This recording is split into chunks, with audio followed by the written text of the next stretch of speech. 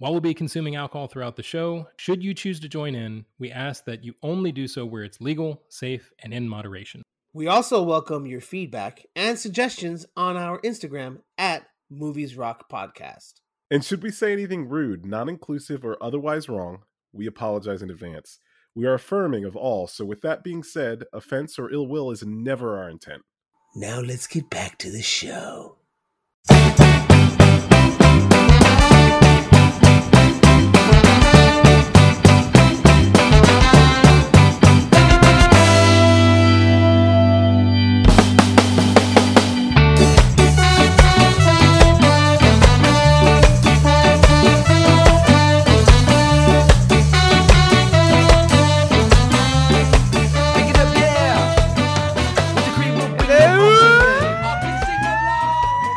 Welcome to Movies on the Rocks. It is I, Thomas, and we are the Motor Boys. Motor Boys. And as always, it is us, the Motor Boys. We're here. It's Movies on the Rocks. We're here to talk shit, be the shit, take a shit if we have to, whenever that time arises. That is the refill break. That is the refill break. Yes. Even though you only experience it for 30 seconds, it usually is about 15 to 20 minutes. So it's long enough for you to pinch. It's long enough for everyone here to pinch the loaf if they need to. So, in any case, as always, we are here with bastard reference. Yes, it is a fat bastard. There you go. Get him, my belly. I got a turtle head popping out. Got a wee turtle head. Folks, if you didn't realize, this toilet humor is right on par with us. Baby back ribs. Anyways, so yeah, as always, we have Derek with us. Hello, folks. And, of course, Elias. Yes. Yes. Yes. By the way, Tony Rome. Get your microphone closer. Get your microphone closer, dude. Okay, sorry. There we go. There you go. Black head coming out of the corner of the screen. Well, okay. Jesus. Oh my God. Okay, so anyways, so this is Movies on the Rocks, and we're gonna be talking about a lot of different shit. And stop doing that. Don't do that. You're making me lose my train of thought, fucker. All right, just hold on 1 second, and we'll get this fucking train back on track, okay? All right, so anyways, as always, we're here to drink and talk shit. So why don't we go ahead and get to the drinks portion of the episode?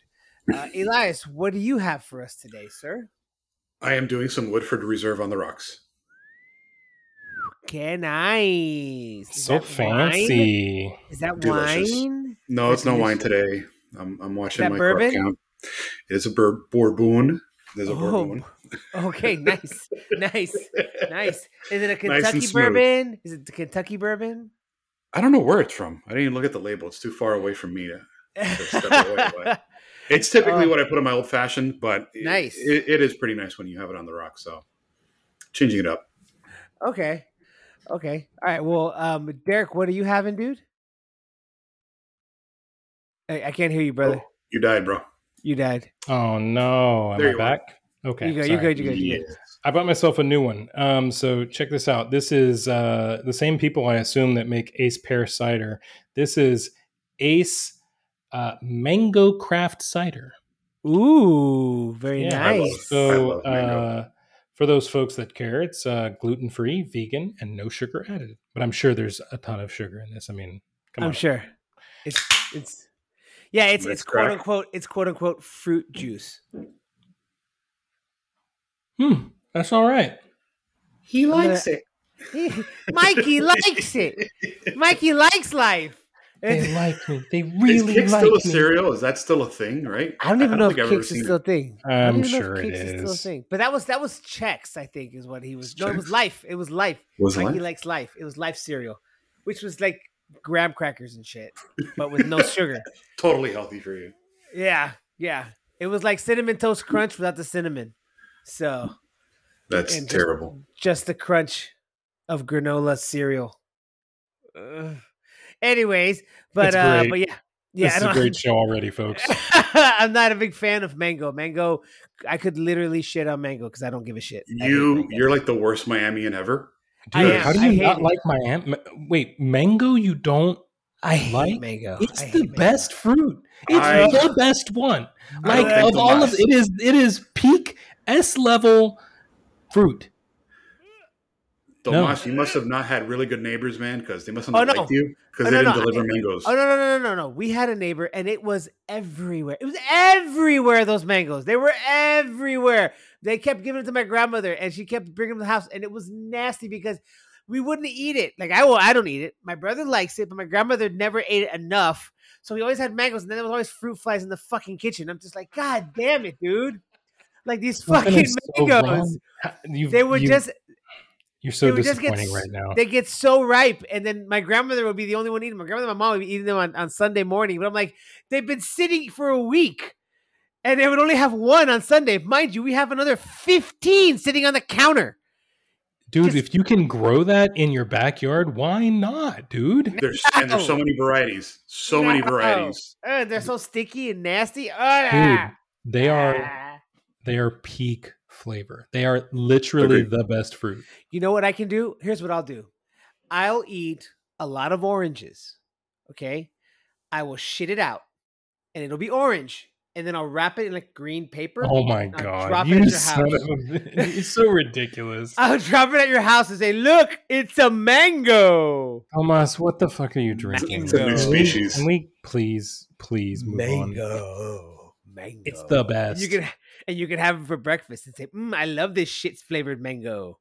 Anyways, but no, I'm not. I hate you it's so okay. much. It smells. And the smell for me is like, it's true. You've got childhood trauma. We get it. It's All right, moving triggering. on. It's triggering. All right. As for me, Flatties. tell me why. So as for me, I am drinking Crystal Light lemonade with some Four Roses bourbon. Nice, man. I still haven't figured out the whole lemonade and bourbon thing. You should try it. It's delicious. I'm gonna have to. It's absolutely refreshing. With a splash Certainly of not as mango good as cider. mango. Yeah, I certainly want- not as good as mango. Next episode, I'm gonna buy myself some Arnold Palmer mix, and I'm gonna make a John Daly. What's a John Daly? You got to dunk a Arnold cigarette Palmer in it? with Arnold Palmer with bourbon. Okay. That's Such a a John legend. Daly. That's Guy's a John such a Daly. legend. I love that dude. That dude's a fucking badass. I He's love awesome. the picture. I love that meme of him and Tiger Woods standing next to each other. I think it's from like last year's U.S. Open or the year before. Have you seen that one? I think No. I know exactly what you're So talking John about. Daly's just standing in his like pink polo with his wacky ass fucking pants, and he's got that long ass fucking like hillbilly beard that he's got now, and he's white, all white. He's got all White white beard. hair, and he's like smoking a cigarette, and then of course Tiger Woods says him in peak physical condition for a 48-year-old, looking absolutely yeah, majestic. he's still like is a His- banger. his- Like he still Oh, yeah. kicks ass. Oh no! He'll kick ass for about a good 2 rounds. If you watched him in the Masters this year, he hung around for about 2 rounds, bro. Halfway through the 3rd round, bro, you could see it's bad. He can't finish one. He can't finish one. It's too much, dude. Dang. His hip is in so much pain. He had to pull out halfway through the 3rd round. Halfway through the 3rd round, he had to pull out of the tournament because he couldn't function anymore. He was walking super slow, a visible limp, and invisible pain, dude. So much pain. It was wild, dude. But yeah, Pretty tragic story for both those guys. But John Daly's standing next to him, and they're just standing there. And of course, Tiger Woods is looking like fucking Peter Pan with his hands in his hips, and John Daly's just standing next to him, smoking a cigarette. Like he's fucking Such a G. He's such a G. I love watching his shit. and he's so good. Like his long game is insane. Like John Daly's long game is so good, and his short game's okay. But and then his son is on the tour too, or at least is an amateur, and he looks just like him. He's like a younger version of his dad. It's fucking wild. But he's such a G. He throws down some like nasty jokes about his ex-wives. Oh and my god! how they I think taste. he's got like 3. Oh my god! Seriously? Yes. Oh Jesus, that's awesome. Fucking crazy ass joke, dude. I don't know if it was a joke or a comment, but it was just like I divorced her because of X, Y, and Z. My new one tastes a lot better. It's like, Oh my God.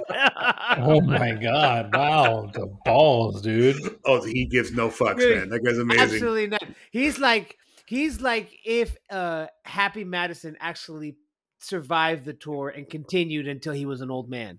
Because he just gives no fucks. He knows he's a redneck. He plays it up because he is a redneck, and he doesn't give a shit that you think that he's a redneck. Because he knows that he's fucking some backwoods hillbilly who's making $100,000, $500,000 a year playing golf, and he doesn't give a fuck, and he doesn't have to be very exercise happy. PC or anything. Oh yeah, dude. And only thing he doesn't do is I don't think he drinks anymore, or at least not in moderation, because he was like a supreme alcoholic in the 90s. Like he won the US Open.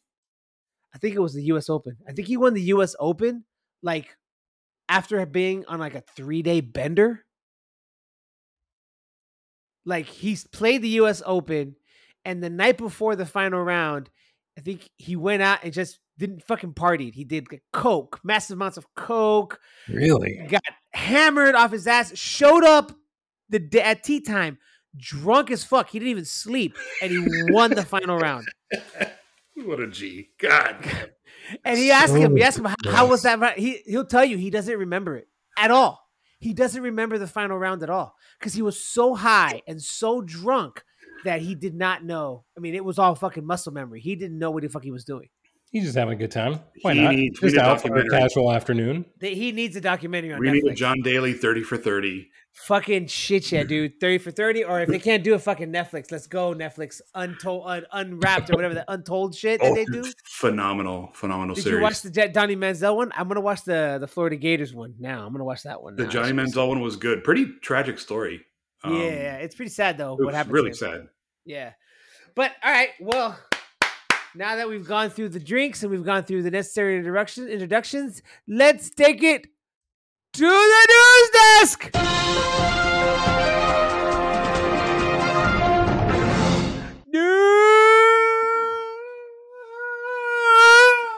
News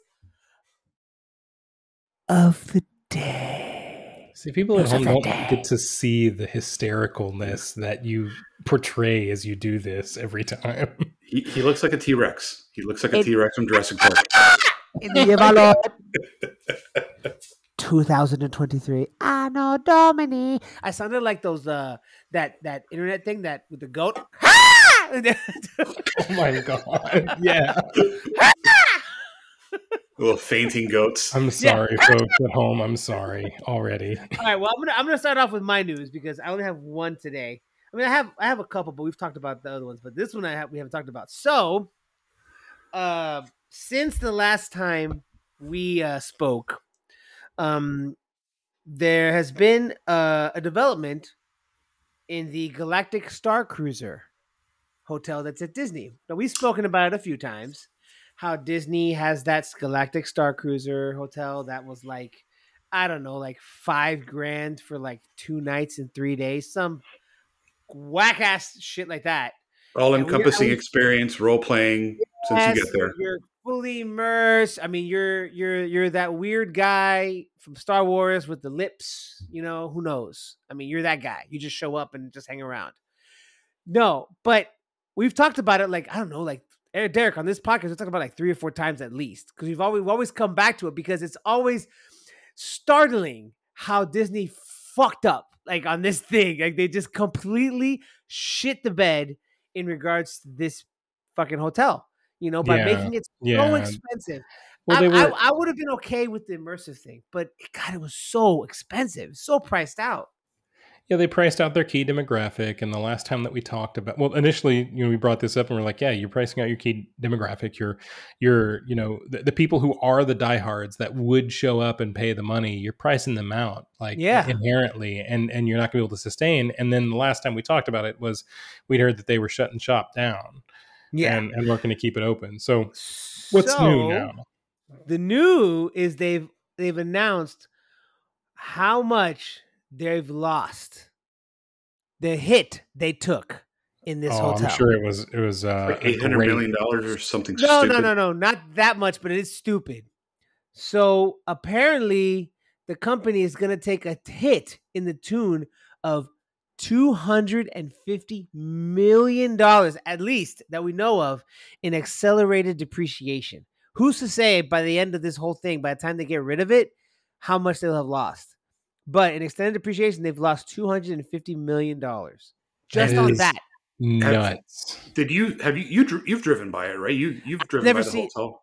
You No, haven't? no, the hotel is actually in the park, isn't it? No, it's not. It's right off one of the ramps as you're going to like Hollywood Studios or something. Oh, It no, looks I've like never seen it. It looks like a warehouse facility, like a backside lot. Like nothing, unimpressionable. It's exposed. You could kind of see it from afar, right off the highway. $300 million essentially for something that failed and is tiny. If you look at it, it is tiny. It's not. You're not thinking like the size of one of these resorts that you typically see from Disney. It's probably the size of a single building at like an all-star resort. Yeah. Pretty sad. So apparently, and that they lost that in one quarter. I wonder if that's Essentially. why it's taking such a tank. Like the first people went and they were like, "Oh, this is so cool," until they see how limited it really is, and then Maybe word I of don't know. mouth I mean, just persuades everyone to just not go. they're breaking. Basically, it breaks down that they've lost with that hit. At least they've lost $2.5 million per cabin because they have 100 cabins. That's crazy. It's 100 Dude, cabin that's so hotel. laughable. It's insane, dude. Like we've talked about it, and I wish this is one of the times where I wish that Eric was on the show still too, because he would be like, "Yes, fuck Disney," Fuck you know, the he would be like, nerds. "Fuck the nerds, fuck Galactic Star Cruiser." No, because he likes Star Wars and all, but he's like these are since the beginning he was like they're fucking stupid. Like he's just like they're dumb as shit. These people are dumber than a bag of fucking rocks on a hot day. Like it's dumb. Because they You know just what I'm made saying? poor decisions. Honestly, like I feel like if they probably started this project today, they probably would have made a lot better decisions financially. You know, because the Disney of today is very different than it was, Yeah. 5-6 years ago, right? Yeah. So I mean, it probably could have been more, let's say, conservative from a not maybe not conservative. What's the word? Whenever frugal, right? Frugal, yeah. More particular Look. about your spending and whatnot. Look. I think they probably and this is just me. It was $6,000 per person, or was it per couple? Was it per person? I think it was Cabin. $6,000 for like 2 nights, and it allowed for up to 2 people or something Up like to two that. people. Yeah. So but it was like, dude, like to be honest with you, you could have done the same thing and had that shit booked. Okay, because people pay in Disney, they pay $1,000 a night, like at Grand Floridian. Okay, Gladly. Yep. gladly, they'll pay $1,000 a night at the Grand Floridian Hotel. What makes you say they wouldn't have paid $1,000 per person?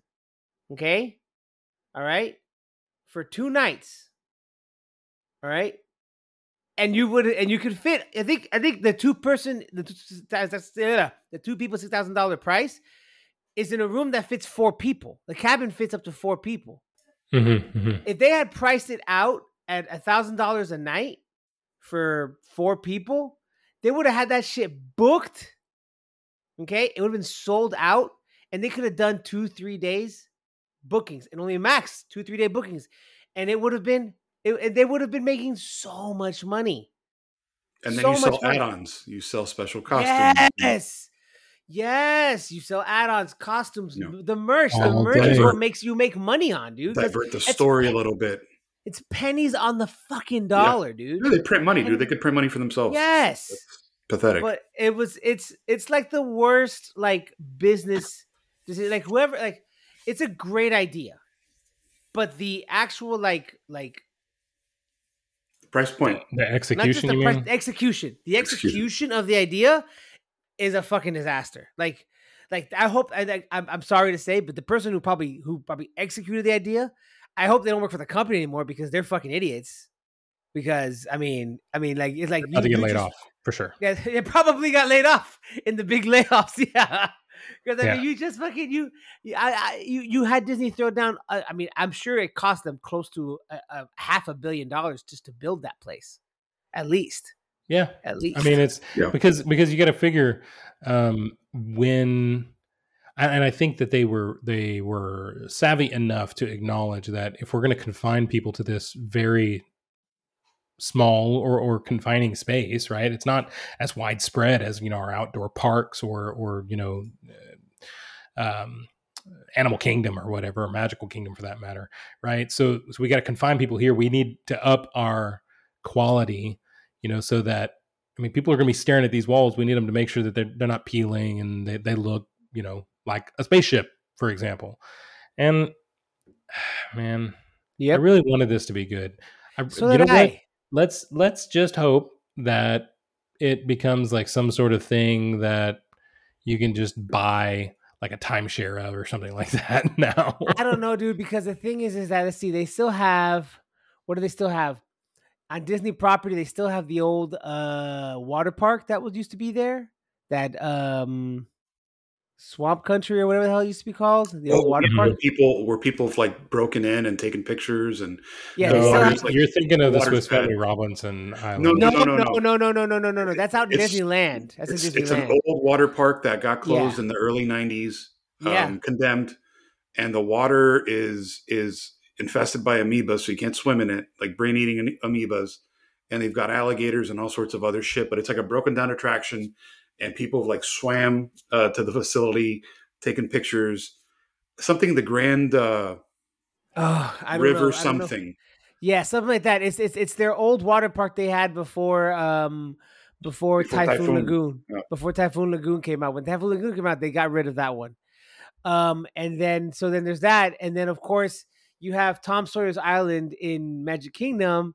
That is, they close it down at sunset because the place is infested with snakes. I didn't know that. Oh yeah, so you can go to Tom Sawyer's Island at Magic Kingdom. You can take the boat across, but you cannot stay on Tom Sawyer's Island overnight because it is infested with snakes. So then they have a character meet and greet with Samuel L. Jackson. Snakes on the motherfucking island. Gosh. Yes. That and then he plays jazz. He plays blues like Black Snake Moan. Oh my god! Oh my friend! Hi-yo! Disney's River Country. That's what it's called. Yeah, Derek, look it up. River Country. That's right. Disney's River Country. Yeah, I'm gonna check it out. Really cool, creepy pictures. Fucking awesome. Speaking of Tom Sawyer's Island, I remember during the pandemic that when Disney was closed, two dudes actually snuck into the park. And they snuck into the park and they stayed at Tom Sawyer's Island for like 2 days, and then Disney found them. Like they figured it out because the census kept coming off, and they got them. And they were there for maybe like a day or two. It was just like insane. The two guys are like, when the drones came by, the guys were like, "Yeah!" It was just like, it's hilarious. They brought people are nuts, man. They brought food for like a weekend or some shit. The one that I was remembering was Discovery Island. You guys ever heard of that one? No, where's that one? So Discovery Island is in Bay Lake, right off of Disney's Contemporary Resort and right next to Magic Kingdom. Mm-hmm.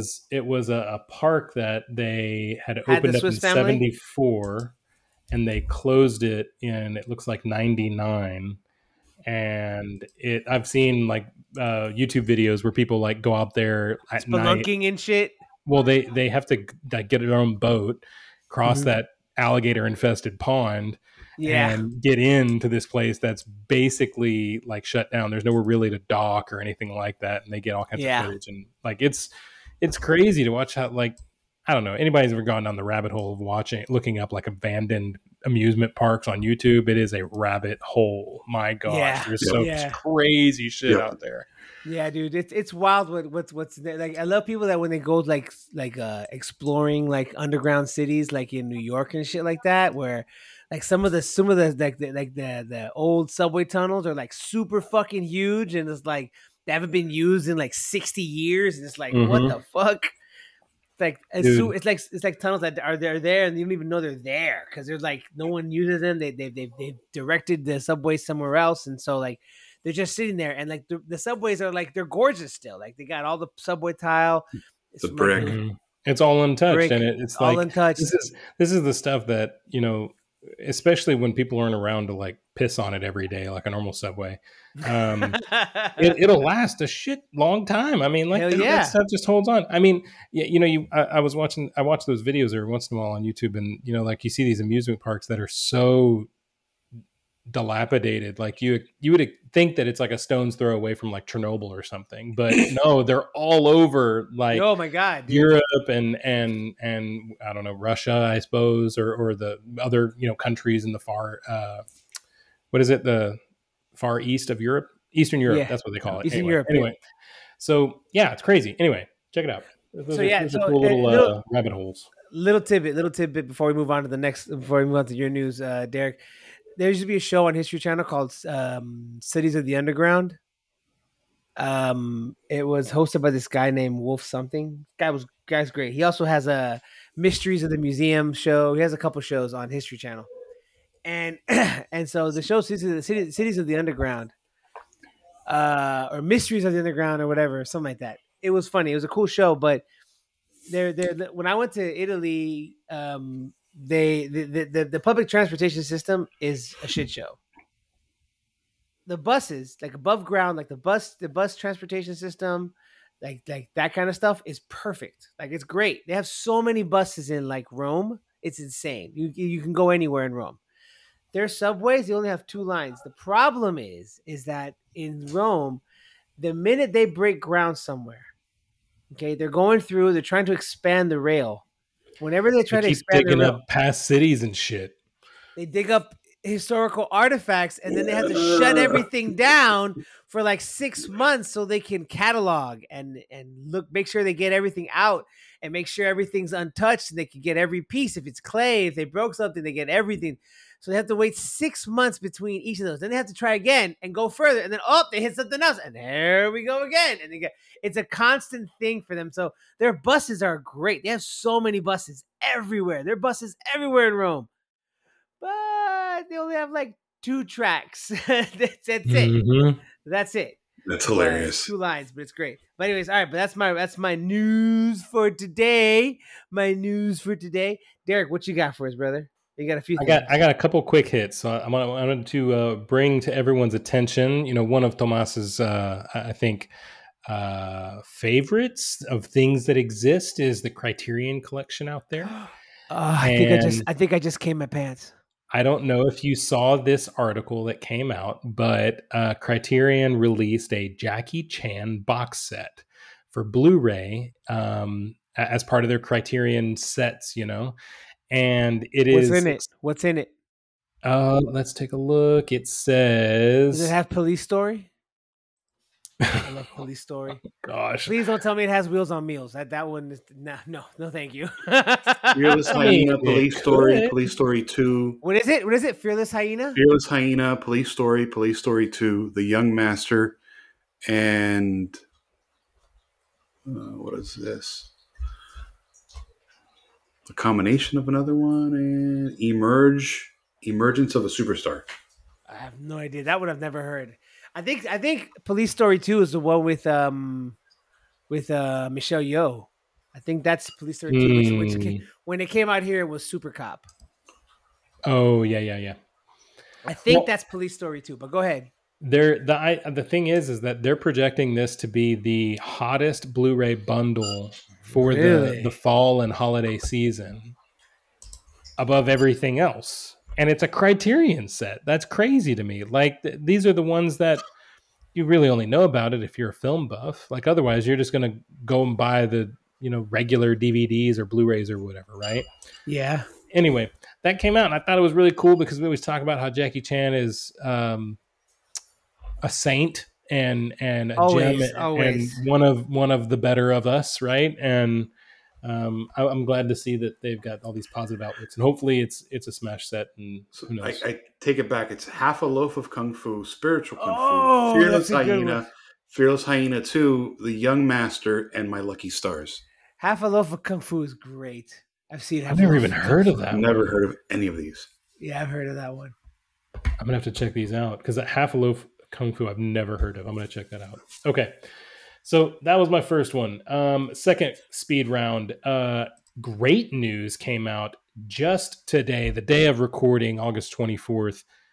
We now have a release date. Ooh, for what? Season 7 of Rick and Morty. It'll be here Sunday, October 15th. Fuck. I can't wait. You know, for that day, I'm gonna watch the one episode that they use in all the videos where it's just them sitting and they go, They cry at the end. Yeah, they just bake down the car. Oh my god! Fuck! I don't know how that was. It was so fucked up. That was so. I don't know how I did that, Morty. I don't know how I did that. Look at my hands. Oh my god, I'm shaking. I'm shaking. Oh my god, that was so. I haven't watched in season 4. Wasn't the creator wrapped up in some sort of conflict or controversy? They canceled him. I think they were all settled. I was looking into that the other day. I think it's So here's what happened. So supposedly the guy who created the show, I forgot his name, but look him up, Derek. Yep. But he got arrested, okay, for domestic abuse. Justin Roiland. Roiland. He's the one he got arrested for domestic abuse. He does the voices, like he does the voices. He does Rick and Morty. He does their voices, and as well as other voices. So, but honestly, probably what I've read is that since the first season, he hasn't done shit. He just comes in. Oh yeah, like he just comes in. If he has to do the voices, it's the voices. But he just comes in, says what's up, sees what they're doing, and really, he doesn't do anything else. Like the writers basically have made that show what it is, supposedly, like his writers' room.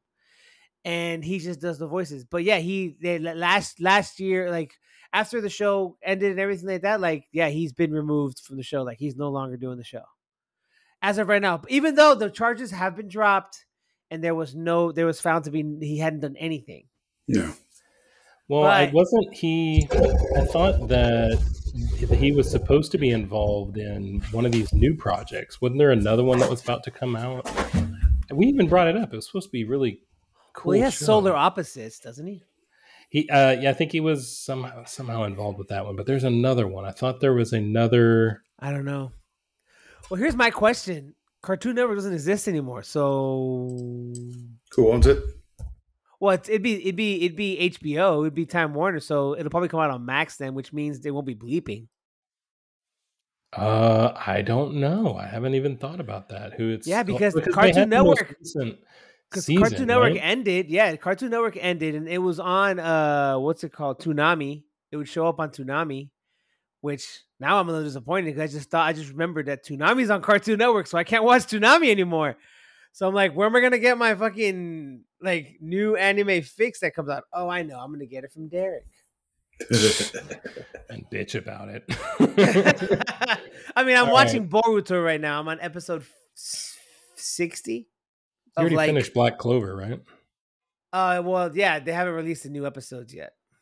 Have they? I don't think so. I think you're caught up. Yeah, I'm all caught up. I mean, it's 150 fucking episodes. I hope I'm all caught up. Maybe it's time for your christening, and you can start the real anime of Wonder Egg Priority? No, thank you. No. The One Piece is real, sir. Oh God, no! That's too much. It's so good, dude. No, I can't watch One Piece. I can't watch it. You can't commit. I'm already committed to Boruto. Can't commit. Boruto's like 350 episodes, and thankfully they finished. You're going to regret watching Boruto. No, I'm not. I'm not at all right now at this moment. But all right. Well, on the topic of anime, my next story was actually an anime. They finished Boruto's storyline in March, and the next storyline is supposed to come out soon in the next year, and it's going to be just like Naruto. It was a time jump for Shippuden, where he's going to be older. So you guys remember we were talking about the supposedly last Miyazaki film, right? Oh yeah, the boy and the heron, the boy and the heron, the boy and the blue heron, something like that. The boy and the heron, the boy and the heron. You threw me off. Yes. So it's out. in Japan right now. Yes, I saw that. It not only is expected to be the most expensive Ghibli film ever made, it is also on track to blow off the doors of the box office. Oh my God. I thought this was so fucking hysterical because, like, way to go out with a bang, right? I still haven't even seen it. I don't even know what it's about. I've only seen a few It's his screen last grabs of movie, it. right? As of It's right supposed to now, be- it's his it's last what he movie. said is his last movie. He said this will be the last project that he works on. So originally, the movie is currently listed as a gross worldwide of $48 million. Mind you, it's been out now for, I think, just last weekend.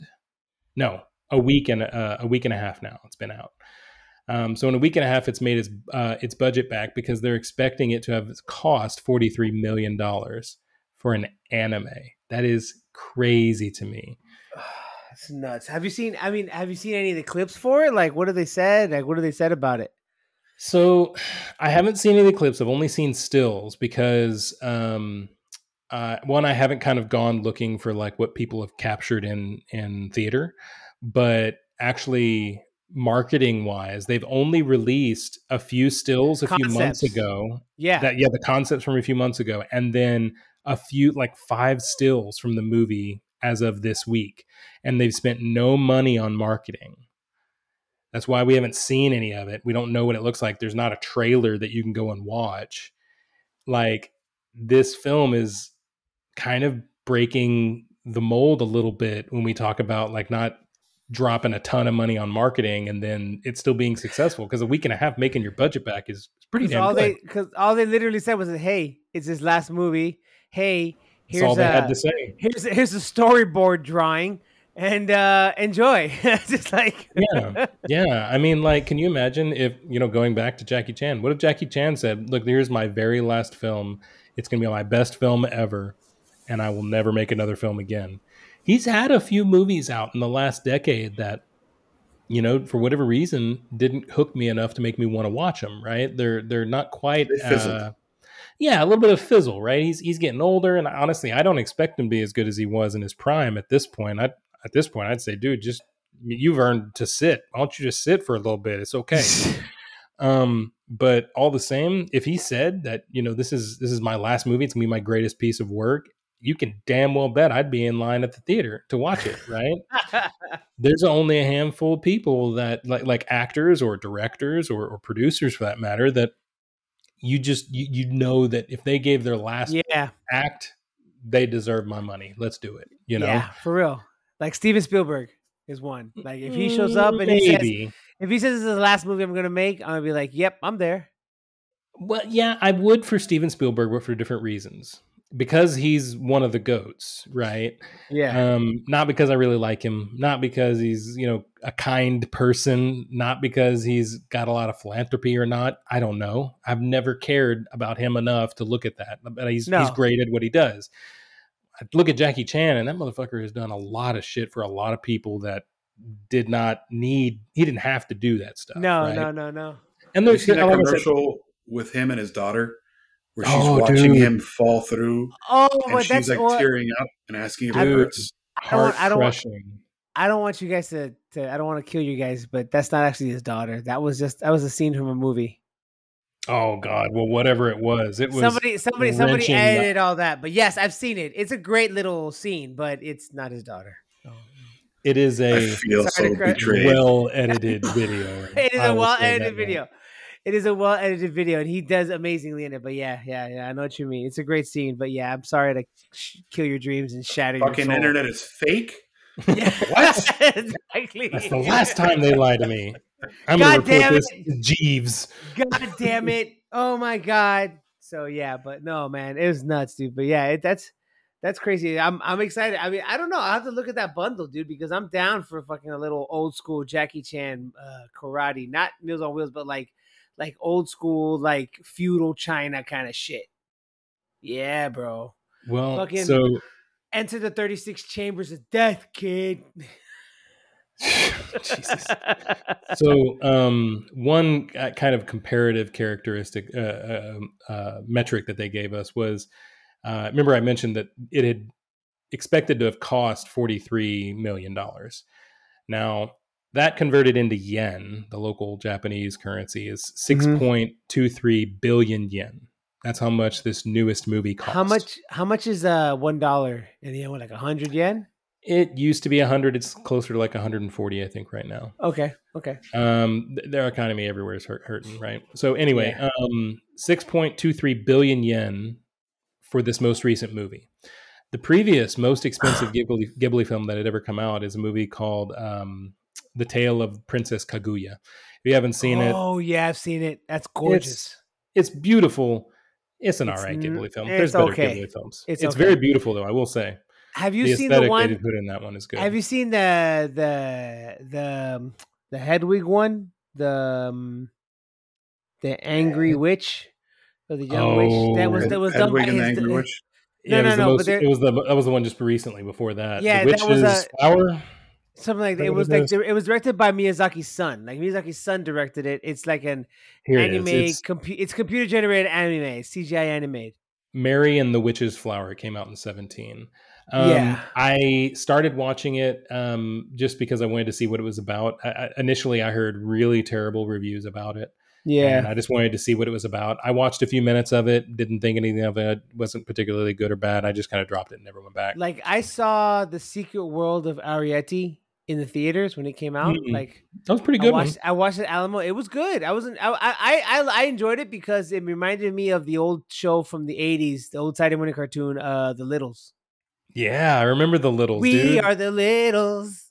That's what it was based on. Actually, it was based on that book, which they made into a movie actually with John Goodman. What was it called? Fuck me, man.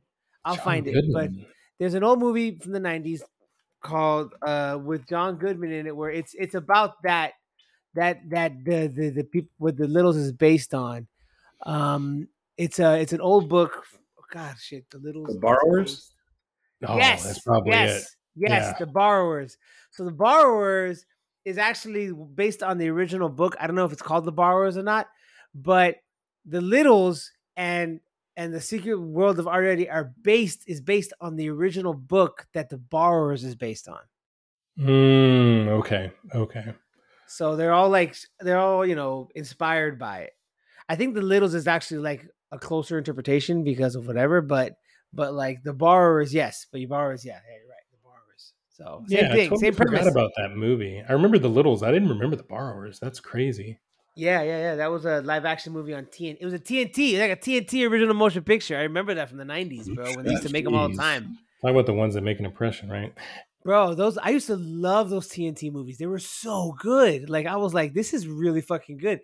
And I used to love watching those, and their biblical movies were really good. Like I loved their movie about Joseph. That was like awesome. Their biblical... TNT used to do this? Oh yeah, dude. Oh my God. TNT. You were too young. Mr. I was born in 1989, but TNT in the 90s, and Elias remembers TNT in the 90s, man, they used to make a movie like every month. They used to come out with a movie, and a lot of times they were really fucking good movies, and they had a lot of like star power behind it. Like it was their production value was high. They had a good 6-7 years where they made literally like almost like every character from the Bible up until I think the last character they made in the Bible was, I think, David. So they had Abraham, then they had Joseph, they had Jeff. After Joseph? No, maybe But, no, they had like Samson and Delilah. They had a Samson and Delilah movie. It was great. Like they would make like these like 2 or 3 episode miniseries, and it would be a story of that character from the Bible. And they were really good. Like the Joseph one had like Ben Kingsley in it, and it had like a whole mess of people. Like Abraham starred. It had Isaac. One for Isaac. It was crazy. Like the one I had for Abraham starred, I think, Matthew Modine. No. Matthew Modine was Isaac, actually, because Isaac is Joseph's dad. So it was wild, dude. It's wild. This has been revisiting the 80s, folks. I'm glad you tuned in. Thank you for coming. It's like 24 different films. I'm looking this up. Yeah. The Gospel of wild. John, Jeremiah, Jacob, What, on Abraham, TNT? son of On God. TNT? Yeah. Oh, dude, TNT it's Bible wild. series. Yeah, it was wild, dude. They made a ton, and they were all like 7-8 hours long. Like, they were long movies, man. Some of them were like super long. Like the Jesus. Joseph one was at least 4 hours. It was 2 episodes. David Wasn't was 3. wasn't there? Which one was it? The Ten Commandments was like fucking stupid long. It Is was like the 5 hours. I've Yeah. seen it. They show it every year on Easter. They show 10 Commandments every year. twice? Charlton, Just twice. the Charlton Heston one. They show Charlton Heston. Let my people go. Yeah, there you go. There you go. He Excellent. gives his best impression from Planet of the Apes. You damn dirty ape. The point I was getting to before we Sorry. tangented off the fucking That's cliff. why people listen to us. It's for our No, tangents. that's why they don't listen to us. The Boy in the Blue Heron, it cost 6.23 billion yen. The previous most expensive was Princess Kaguya. It was 5.15 billion in 2013.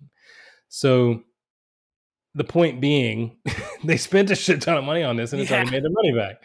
And certainly, it took a little bit more and probably some focus from Mr. Miyazaki to yield a film as positively reviewed as it has been so far. So I'm looking forward to watching it. I guess whenever it makes its way over to the US.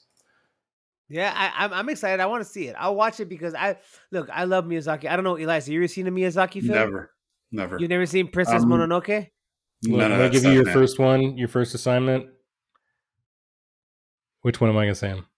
I don't know. For me, it would be no. Mononoke. It's Grave of the Fireflies. It's the only right answer. Grave of the Fireflies. That's not his movie, though. Don't have him. No, God, no, Elias. No. Don't get me wrong, Elias. It's a Grave fantastic movie. of the Fireflies. It's a fantastic movie, but your soul will die. It's absolutely heartbreaking. It's a heartbreaking movie. Jesus. So sad. And I've never wanted to slit my wrists so much after watching that movie because it was heartbreaking. It was worse whenever we were watching Night on the Galactic Railroad. That was that worse. was slit my wrist because it was fucking boring as shit. And Kill me now, please. Yes. Yes, yeah. I'd rather not live to see it another day than have to wasted an hour and a half of my life in this movie. No, but Grave of the Fireflies is very depressing. It's very sad. It's post atomic bomb. Japan is dealing with post World War II Japan, deals with starvation, hunger. Oh, it's bad. It's so start off by watching Oppenheimer, and then you watch that. And it's perfect. To get for context. For context, Damn. I saw Oppenheimer this weekend, and we'll talk. But I saw Oppenheimer this weekend. It was really good. I liked it. I enjoyed it. I will say this: there was a scene in the movie with when they dropped the bomb, when they tested it, and I like how Nolan kind of showed, that scene where they couldn't hear the bomb. Of course, we know scientifically it's because it was so far away and sound travels, much slower than light. We all know this. Mm-hmm. Yeah. But it was like they were all celebrating, and it was like it kind of represented everybody there kind of like acting like as if there were no consequences for their actions. Whoa. You know what I'm saying? Like it was like they acted like as if there was no consequences. As soon as they dropped the bomb, they were like, "Yeah, this is amazing!" They were so happy, they're celebrating, and then all of a sudden, the fucking sound wave hits them and knocks them all off their asses. But they realized the magnitude. Then they realized the magnitude. Now, granted, they still partied afterwards, but because it was they had to release the energy. But like as soon as it hit them, they were like, "Oh shit!" Like, what the fuck? What did we just do? And then they realized they did it, but even still, like, it was kind of like it was like for the film, it like represented like their actions having no consequences in their minds at that point. And then they get hit with the sound wave, and then that realization that life hits you, that what the fuck did I just do? I just killed 100,000 people. You know what I mean? Kind of thing. So yeah. I mean, and there's I like the movie. I like the movie a lot. That's my thing. I like the movie a lot. It's a serious event in world history, honestly. For real. Interestingly, they have not released Oppenheimer in Japan yet. And now I think they will. No, they won't. It was either being released on or very near to the anniversary of the bombing. And that's part of, I assume, the reason why they didn't release it yet in Japan. There are some other films. So I was reading this article where they were talking about how many times American movies are released months after Yes. in Japan, just because they aren't in a rush. They don't have to hurry up for it. There's not. I think they said something about there's like not a lot of push for people to go to the movies, and so they depend on Western hype to get Japanese viewers to go and watch it, and so they have to release it in Western countries first, let the hype snowball and build, so that Japanese viewers will go and see it, and they suspect that they will likely still release it in Japan. But I thought it was kind of interesting how Japanese movies about that event, about the bomb drop, are frequent in their culture, right? It happens regularly, but it's never delayed for those movies because it's from a Japanese perspective, whether it's them being right or wrong in the war, right? It's from their perspective, they've written that story. And that whole I'm just interested, I guess, to see how it's received. The bombing happened on August 6th. I just looked it up. So the movie came out like July 31st, something like that. Like it came out like a week or so before. So pretty close. So they didn't want. I don't understand. But if you want to see something, like want to see a cool flick that shows post-war Japan, watch the movie Stray Dog. No. A real life motion picture though. Oh, okay. Watch Stray Dog, which I think it's called Stray Dogs. I'll find it. It's called Stray Dog. It's from 1949, so it's very close. And it's it's really close. Yeah, it's with Toshiro Mifune, and it's directed by Akira Kurosawa. It is an amazing motion picture, and they filmed the motion picture around that area, around I don't know if it's Hiroshima or Nagasaki, so you can even still see the war-torn area of the town because they're dealing with like somebody like lives in it's wild. You can see post-war Japan still, post-bombing Japan. So and they're still dealing with the effects of like rationing, and because in 1949 I think the U.S. was still occupying Japan at that point. Oh, Akira Kurosawa did it. And it's a great movie. Film. It's a Criterion film. It's an amazing movie. I saw it on the Criterion channel, and it's a great flick. And the premise of the story is that Toshiro Mifune's detective has his gun stolen. So he has to go look for it. He has to find it. It's a great movie. I might have to see this one too. 1949. We're tacking movies onto the list at this point. Yeah, it's a great movie. You guys got to watch it. Stray Dog. Okay. It's a great flick. It's a great like post World War II Japanese film noir. It's a great movie. You guys need to watch it. If you ever watch it, watch it. It's worth it. It's worth it. Is it going to be your pick? It should be. No, it's not going to be my pick. It's not going to be my pick. Don't tease me because I'm close. I would change it. I have a pick, and now I don't even know if I want that pick anymore. Now I'm talking about Stray Dog. Oh my god, I love Kurosawa. Bro, for me, Kurosawa and Mifune is fucking peak motion picture, dude. Oh my god, don't do this to me, Derek. Don't do this to me. All right, would be Derek, a great. You got anything else? You got anything else? That's my news. Folks. Right. Check it out. Let me know what you think. Send us some comments. Yep, send us some comments. Do what you need to do. On the Insta, on the gram. So, dude, we're coming out of unless you got something else. Elias, you got something? Mm-mm. No, you don't. Elias doesn't have shit ever. I have nothing. He brings nothing to the table. Well, hold on. Did I talk about the Scarface 2? Oh, you did last time. I did. Okay, never mind. I have nothing. Yeah. I have nothing. You bring nothing to the table. I don't understand. Let's continue with the trend and let's do nothing for the next 15, 20 minutes. But for you folks at home, it's only 30 second clip. 30-second clip. So, all right, so we're going to go to the refill portion of the episode and then we'll get to the motion picture, which if you know, I don't think we talked about it, but here's a little thing to little tease. Oh my God, I'm in love. I love it so much. So iconic. All right. So as always, this is the refill portion. Just go ahead and see a man about a dog. Check the dude out for Lily. Do whatever you do. Go take a piss. All right. We'll see you guys in about 30 seconds. 15 for us. 15 minutes. Peace.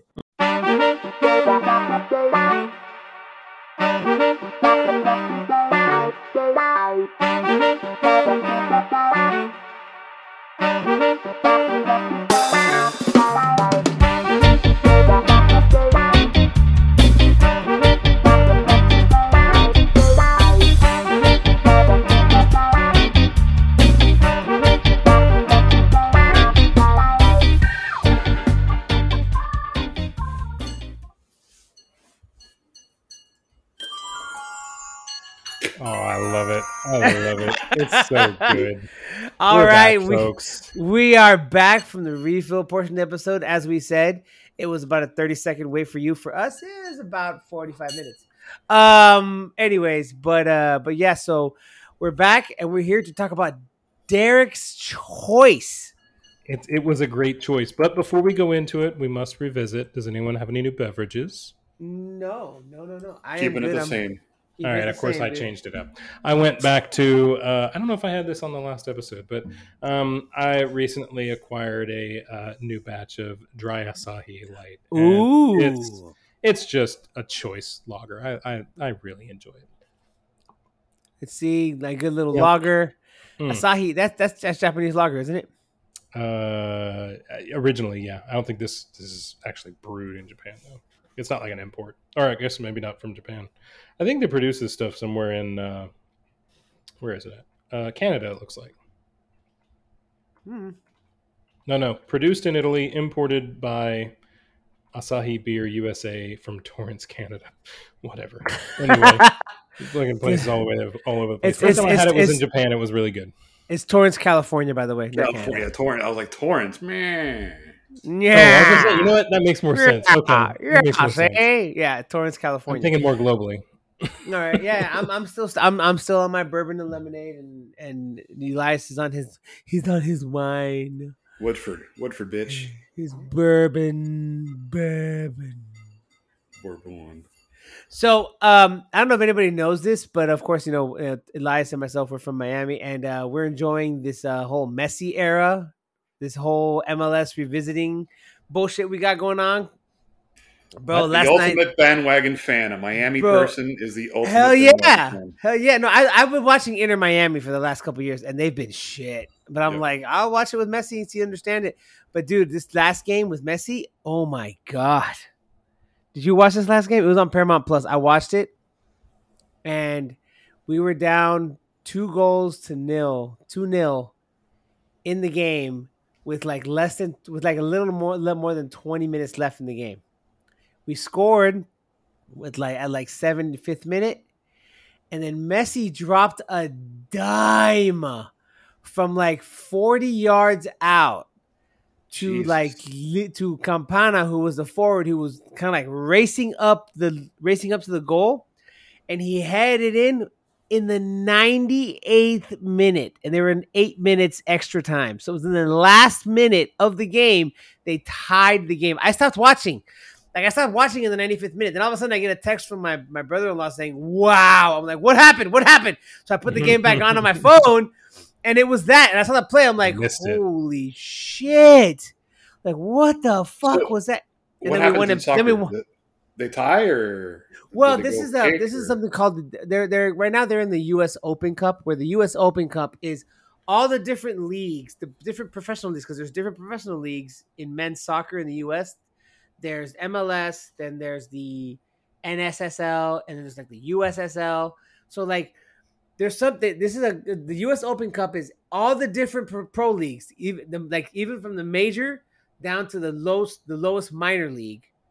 They play together in a year-long tournament. Okay, a season-long tournament. They have the same thing in England called the Carabao Cup, where every level of the English of the FA Football Association, which is the English Football Association, every level plays against each other. Whoever decides to play, if they want to go and be part of the tournament, they can decide to be part of the tournament. All in one. They're not tiered anymore. No, they're not tiered. So you could have somebody like Wrexham. In the first season of Wrexham, they were part of the Carabao Cup and they made it to the semifinal. Remember, in the first season of Wrexham, that's what it is. And they played Chelsea, I think, in the semifinal. So you could have a lowly club in some shitty little burg. You know, like it, like so for Elias. So for Elias, this would be like if Miami FC. You know about Miami FC? Yeah. So if Miami FC, which is like a 2 level below MLS team, played LA FC, played the LA whatever the MLS team, LA Galaxy, in a game. That's what the U.S. Open Cup is. So this was the semifinal, and now they play the final to possibly get their second trophy no. I think the final is in. I don't know who they play. They play Houston or Real Salt Lake, but then they play them for the final for the U.S. Open. So they get their second trophy for the year so far, which they're dead last in the MLS. In the MLS, they're dead last, and they haven't even played an MLS game yet, and they've already got one trophy because they won the Leagues Cup, which is a battle between MLS and Liga MX. So. Well, since we're already on the tangent, the next episode of first episode of next season of Welcome to Wrexham, coming soon, early September 12th. I know, I can't wait. I can't wait to watch it. Oh my god!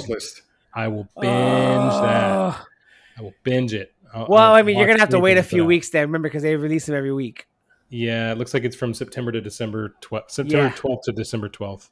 So 14 episodes though. That's cool. Is that what they did last time? It's gonna be big. Yeah, they did 18. Yeah, they did 18. But either way, dude, it's been fucking nuts. I can only imagine how it is in Miami right now with Messi. There's nuts. Pink jerseys everywhere. Every fucking place you go. Yeah. So, but anyways, he's the latest Miami resident. Oh yeah, dude, and he won't be the last because I'm sure they're gonna bring in someone else because they just got another international player designation that they traded for, so they can throw someone else in there. But anyways, they're not going to do Ronaldo because he's already in Saudi Arabia. They're thinking about $1 billion playing in Saudi Arabia, dude. Insane amounts of money. You can sit on his ass and be a billionaire. He's already a billionaire, I think. Dude, that's generations of sitting on their ass. no, his great grandkids are fine. They'll be okay. They'll be fine. Please, someone tell him to invest it properly. I'm sure it is. But going back to the movie. Let's go back. The motion picture we are talking about this week is, of course, as we've stated, the classic so 80s motion picture known as Back to the Future. Okay? Came out in 1985.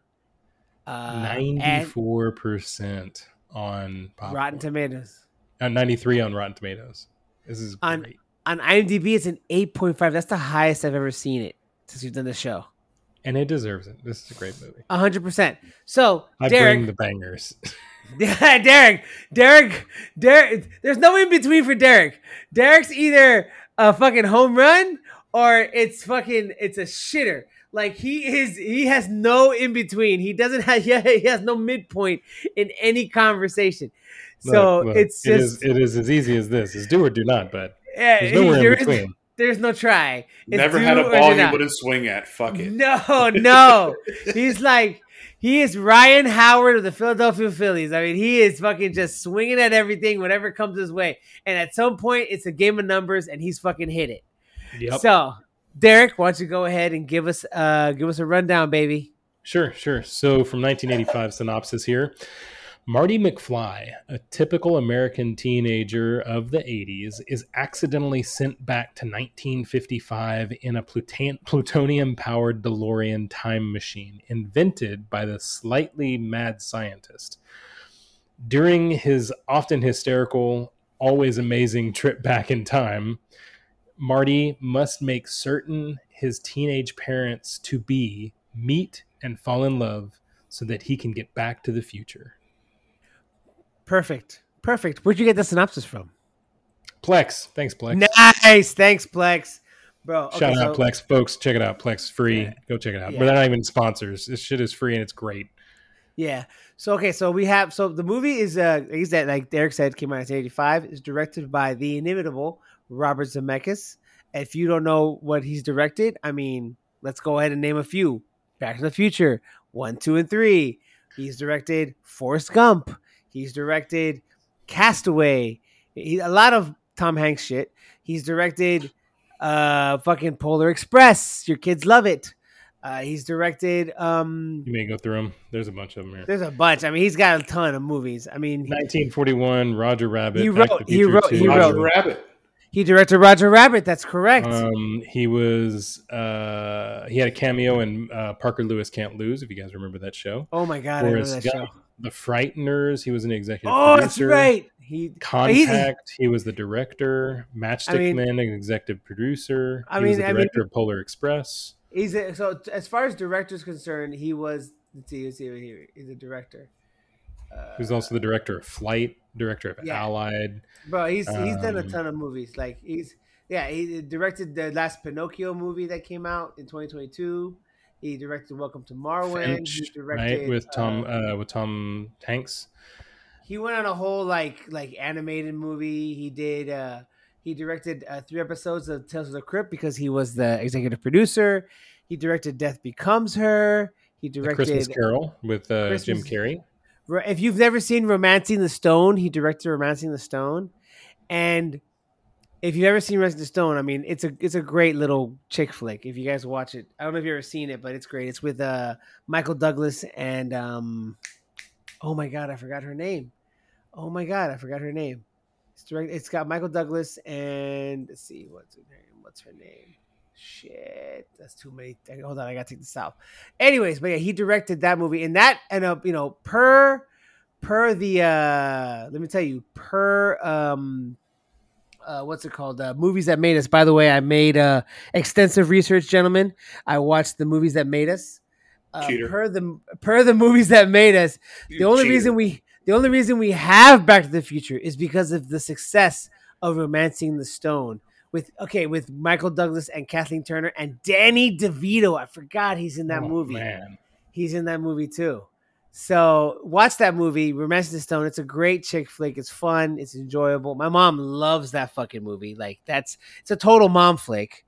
So Derek, I don't know if your mom still listens to the podcast. She needs to watch Romancing the Stone. If she hasn't already, she'll probably say, "I love it." I'm sure she's already seen it, but that was his big kind of breakout film. That's when he was That still was, he was as a kind of director, deemed the yes. hot shot, right? Yeah, because he's considered Steven Spielberg's protege. Like he's like a totally in that Steven Spielberg vein. While we're on that vein, I wanted to ask. I noticed this a couple of times on varying Back to the Future movie posters. It's directed by Robert Zemeckis. It's partially written by Robert Zemeckis. Yes. And yet, it says on the movie poster, Steven Spielberg presents. So okay, He didn't direct it. He didn't write it. Let's we'll get to that. But let's talk about the motion picture. So Okay. My opinion of the motion picture, perfect. In my opinion, okay. It is a perfect. I mean, technically, story wise, I've always thought this motion picture is essentially perfect. I mean, I don't see one bad shot in this movie. Like there are a few motion pictures that are perfect in that sense. Like, of course, yeah, the motion picture it's not perfect in the sense of it's got everything per se, but it's pretty damn close. I mean, let's talk about the premise of the movie. I mean, it's about a fucking high school kid that goes back in time. This has all the recipe, has all the ingredients of a shitty movie, a shitty 80s drive-in flick. Like but the Teenage Werewolf movie? Like Teen Wolf. I like Teen Wolf, but it's not great. It's okay. But It doesn't stand up to this film. Not at all. But I don't know. It's we'll talk about the movie and then we'll get in depth into it. But for me, it's perfect. I don't, Elias, what do you think? From you're talking music, the cultural impact that it's had. I mean, even on Instagram now, you're seeing references on freaking Family Guy that go back to the Future.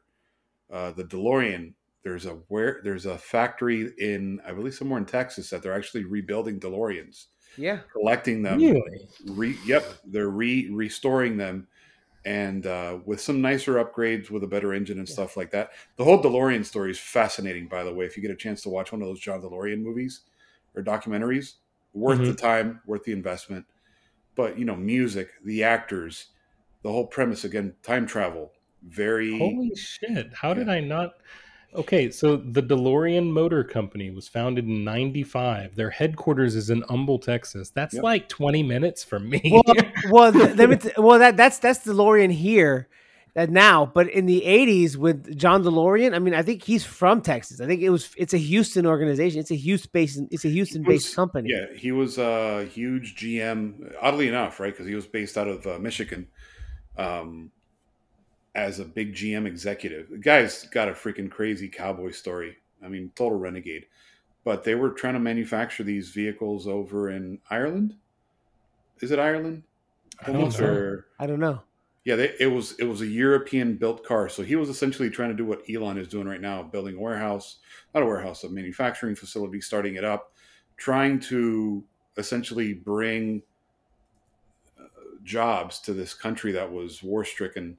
And divided, Catholics versus Protestants and stuff like that. I mean, just how deep it goes is crazy, but there's no more iconic car than the DeLorean. I mean, you couldn't have picked a better car, better vehicle.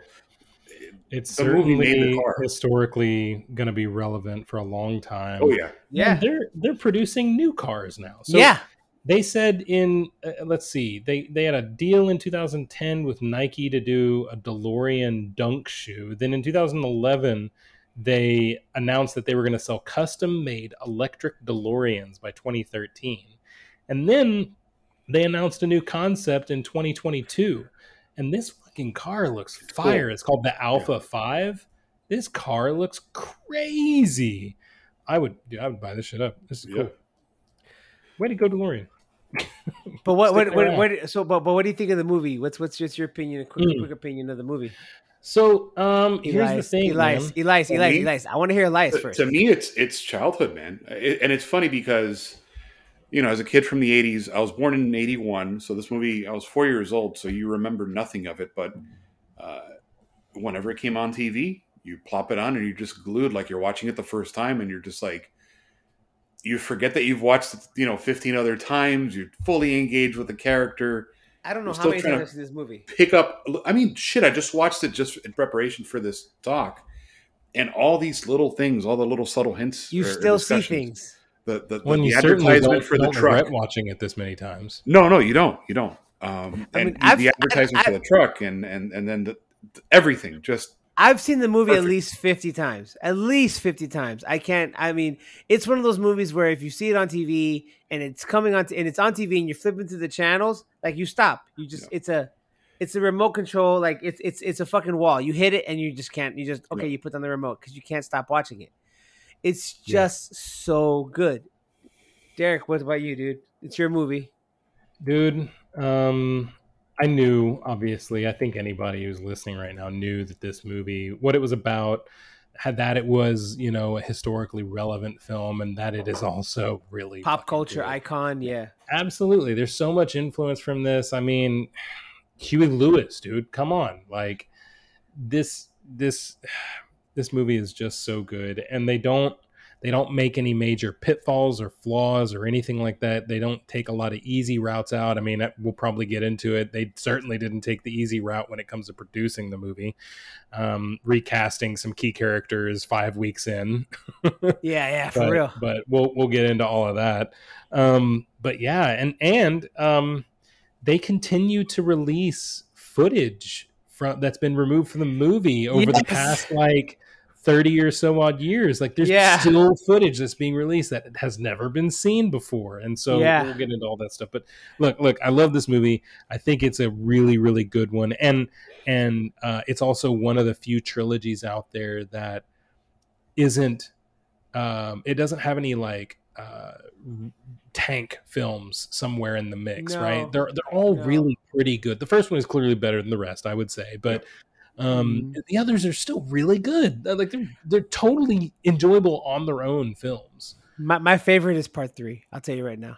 Part 3 is so fun with the train, and I love love two. part 3. The I'm the I'm a cowboy, sucker and he for. always gets thrown into the shit, the manure I will bucket. tell you this: I'm a sucker for a good western. I cannot lie. I am a sucker for a western, and you know this, Derek, because I've brought westerns before on the show, and Well, I'm a I was going sucker to for a actually western. bring that up because we talked about this once before once time whenever we did the episode on Tombstone Yeah. long ago. Yeah, How me growing up, this was a Saturday night. My parents were always watching Tombstone, but when we weren't watching Tombstone with my parents' friends over for the weekend, they were playing Magic the Gathering. Now I bring this up because I was brought up by nerds, and so I love sci-fi films, and this is like the sci-fi film. There are only a yes, handful that reach this level, like maybe episode 4 of Star Wars, probably yeah, one of the greatest films ever. There's probably some homage to be paid to some of the Dune films, even the original one, right? Like they're yep. pretty influential in sci-fi culture. And sure, there's probably even there are some Star Trek films that are pretty pivotal, especially the ones where they go back in time. Let's not talk about those. Anyway, look, my point being is like, growing up with these sci-fi films, and they're just so influential, right? They're so revered from past generations, and it pains me that there are people who will what do you think? Do you think which film will live on longer in pop culture? Like, do today's kids likely have seen either Back to the Future or Ferris Bueller? Back to the Future. Back to the It's- Future, I feel probably. like Back to the Future, probably, right? I'm trying not to be biased here. My but my daughter like, knows it's of gotta the be movie. that. She's seen the movie so many times. Like she's seen bits and pieces, but she's never really seen the whole movie all through. Now she has seen Ferris Bueller, so I'm telling her she needs to watch Back to the Future again. But she's in like a whole like fucking like Fast and the Furious binge right now. She's on. Oh, I'm But sorry she to needs hear to that. stay- Family. Dude, she was Family. she was watching. She's watching Fast Five now, and she got. I was making dinner, and I was making her like a snack after school kind of thing. She's a big chicken girl, so I had like rotisserie chicken from like Publix, and I gave her some dark meat and stuff, and I was heating it up, and I was giving it to her, and I was cleaning up the kitchen as I gave it to her, and she goes to me, "What is this? What is happening here?" And she paused the movie. I'm like, "What are you talking about?" She's like, "Come here, watch this." And it was the scene in Fast Five where Brian and Dom are in the car and they run off the cliff in the car, and they're still in the car as the car's falling, and they jump off the car and land in the water. And I'm like, "What? It's family. You have to you have to suspend reality in these movies." But he's like, "But what is happening? How do they even they survive?" I'm like, "Of course they survive. It's not real. It's the Furious verse. Everybody survives." I go in part 8, they get chased by a submarine. She's like, "Are they in a boat?" I'm like, "No, They're on ice. no. Which I makes kept it that even out. better. Specifically, I kept that out." She's like, "No, but they're in the submarine getting chased within the submarine." I'm like, no, they're getting chased by a submarine. Mm-hmm. By what are Check they that. driving? I'm like, "Cars on the water," and I said, "Yeah, Ice. water. It's water. It's water." And she's like, "How is that? Wait, what do you mean? One car, right? No. It's like 6 or 7." She's like, 10. "Wait, There's like 10 people what? at that point. What is happening?" I'm like, her mind was like her brain broke, and I was like, no, they're on ice and it's crackling through the water, ice and it's chasing them. Like, oh, that makes sense. But a submarine, It's I'm like, exactly it's a submarine. that ridiculous. It is Yes. that ridiculous. Absolutely. She Look, was fucking losing her mind. The big thing with me and Back to the Future, it really hits on all the things that you're kind of looking forward to as you Mhm. approach like teenagehood, right? Getting a car, your dream truck, Girlfriend. high school, the girlfriend, the high school experience, walking those empty hallways, the homecoming dance, or the whatever this dance was called, in the gym. Enchantment all under the these, sea. Enchantment of the Sea, all these little things that you're almost like pre-programmed to appreciate and look forward to as a kid as you're Mhm. watching all these movies. This movie just pretty much picked everything, put it all together in a beautiful fucking package. That Yeah, is they touched on a lot of winning points, and Yeah. and there's a lot of really good portrayals in this film that almost didn't happen. We'll talk more about that. Yeah. But from the guy playing Biff Tannen, like just being a great dick, right, of a character, right?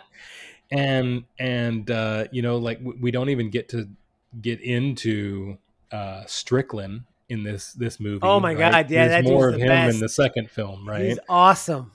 And there's also I'm going to talk a little bit about, but like the band that plays at the Under the Sea dance. And some of the songs they do. Yes.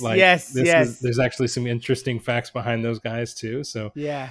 This movie, it's hitting me all on the right nerves. It's great. It's a great movie. My goodness. All right, so let's go ahead and get into FYI, a little bit of a warning, people. We jump around a lot. Spoiler alert, but this movie came out in 1985. So if you haven't seen the movie, I mean, it's been almost been 40 years since this motion picture. It's almost been 40 years since the movie came out. So July 3rd, 2025, it will be the 40th anniversary of Back to the fucking Future. So and if it's on in the theaters, I'll go and see it. Oh, it'll be on. Oh, I'd do it. It'll be on. In a heartbeat, I'd do it. I'd watch it. For sure. Yeah, it's a movie I've never seen in the theaters. I was unfortunately not alive when this came out. And I saw it in the theaters. It was great. It was great. This is, I mean, it's a truly great film. Truly great. Truly anyway, great film. So right. should we start at the top?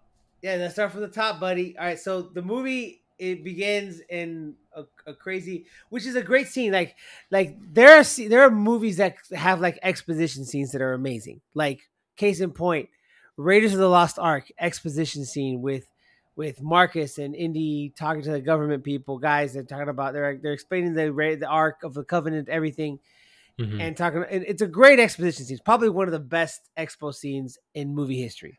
Definitely one. But in this one, we just get introduced to rock and roll. In this one, we do, but it goes through the different channels changing in the radio or the channel changing because of the morning, and no one's there, and you find out that there's plutonium missing, but you don't really catch that the first time you watch the movie. Then you watch the second time, you're like, not listening. You're not listening. You're not to the listening radio. at You're the just point. not paying attention. But it's and giving see you the plutonium information. box on the ground. Yes, it's there. It's there, but you don't really realize. You're like, what is that for? But then, of course, when you watch it again, you're like, holy shit, that's the plutonium that got stolen. It's missing. Did you notice the picture frame with the news articles? No. So there's a picture frame up on the wall that they kind of give a lingering shot at, where it talks about Dr. Brown, the failed inventor, having to sell off his family's estate and losing like all this land, and that it's soon to be developed as a neighborhood. And as the movie progresses, we learn that it's Marty's neighborhood that he's living in. That's on his family's sold estate. And then we flash back in time later on, and we see that it is just when it had been sold. They were still plowing out the ground to make sure that the neighborhood could be built.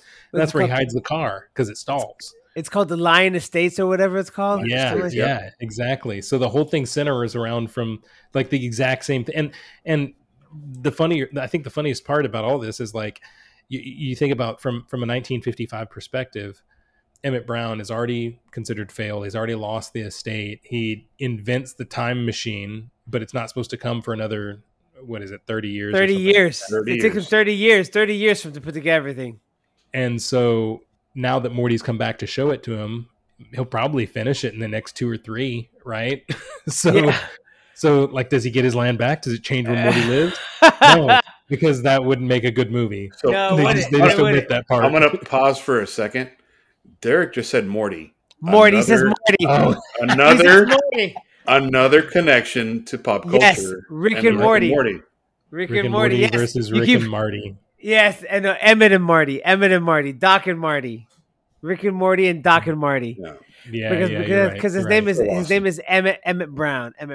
Anyways, but yeah, no, and if you notice in that beginning scene, as you're going through all these little robotics, like you can tell based on what's happening is that Doc and Einstein have not been there for some time. They haven't been there a while. because I mean, at least a day or two, right? because not just The that, food but was the all toast, piled up, right? the toast was super burned, and it kept burning on its own, which is a total fire hazard. If you ask me, I was like, "Holy shit!" I'm surprised this place hasn't burned down yet. Especially an '80s toaster, still For sure. burning toast. It would have burned down the house within like 10 minutes. So you have that. Then you have the Einstein's food getting piled up on the floor like that, like nasty. And then you see, because usually with it, you're supposed to feed a dog like once a day. Basically, you should be feeding your dog once, maybe twice a day, tops. Right. And then when you see the can get thrown away, there's multiple cans in that trash, multiple. And when you see the food, it's all piled up. As a dog owner, I'm going to just say that big dogs eat a lot. Yeah, that bowl was probably Einstein's like not a big dog. He's a big dog, dude. No, that's a he's big not. dog. That's a medium-sized animal. That dog easily eats a whole can a day, and that bowl was easily holding 3 or 4 cans. So that's between 2 and 4 days. Well, no. I'm gonna say 4 days is the max, but still, that's 4 days of food. They've been gone for 4 days. So what do you think they were doing? Because we never saw like another hideout or whatever, like wherever this car was supposed to be at. I think it was the plutonium, but I want to pause for a second because I watched this again. I'm like, did I miss something about how they built their relationship? How Marty met Doc? Nobody ever touches that. No, you don't know how they formed that friendship. You don't know how this came to be. But if you do a little bit of Googling, it turns out one of the writers did say that Marty broke into Doc's lab and was caught breaking into the lab. At least that was the intention, and was offered a job. And that's why he essentially plays camera boy when he's filming this whole time travel experiment in the mall. The kind of stuff that they cut out of the script, but that was the original pretense. Yeah. I also heard that apparently in the original, one of the previous versions when they were writing, that it wasn't a DeLorean, it was a refrigerator. Yes. So yes. There's a lot of iterations this has gone through. Yes. Yes, they mentioned that in the movies that made us, that it was actually a refrigerator. It was not a car. But because they had a whole thing where the only way they could time travel in the refrigerator is that they had to drop it like from like a tower, like as if it was with like an atomic bomb kind of connection to it. Oh, it's fucking so unreal. I was apparently one of the iterations of the second movie when they actually go to the future was that there was some issue with the DeLorean and it couldn't get to 88 miles an hour. Oh, I don't and yet it could still fly. And what they did was they just flew it up high and nosedived to get to 88, and they flashed into the past from that point. Shit! I'm sure that got written out for a lot of good reasons. It would have been kind of entertaining, but all the same. Because they kind of put something like that into the third one when you think about that car headed towards the cliff or something like that, wasn't it? Like it. You remember what I'm talking about? Well, it was being pushed by the train, and it hit 88 miles an hour being pushed by the train. That's what it was. You're right. It was being pushed by the train. It ignores the set of time travel rules that they've established for this movie, that when you flash to wherever you're headed, that you are in the same place on Earth. As when you left. So if you were crashing to Earth, you were still crashing to Earth in a different time. Yes.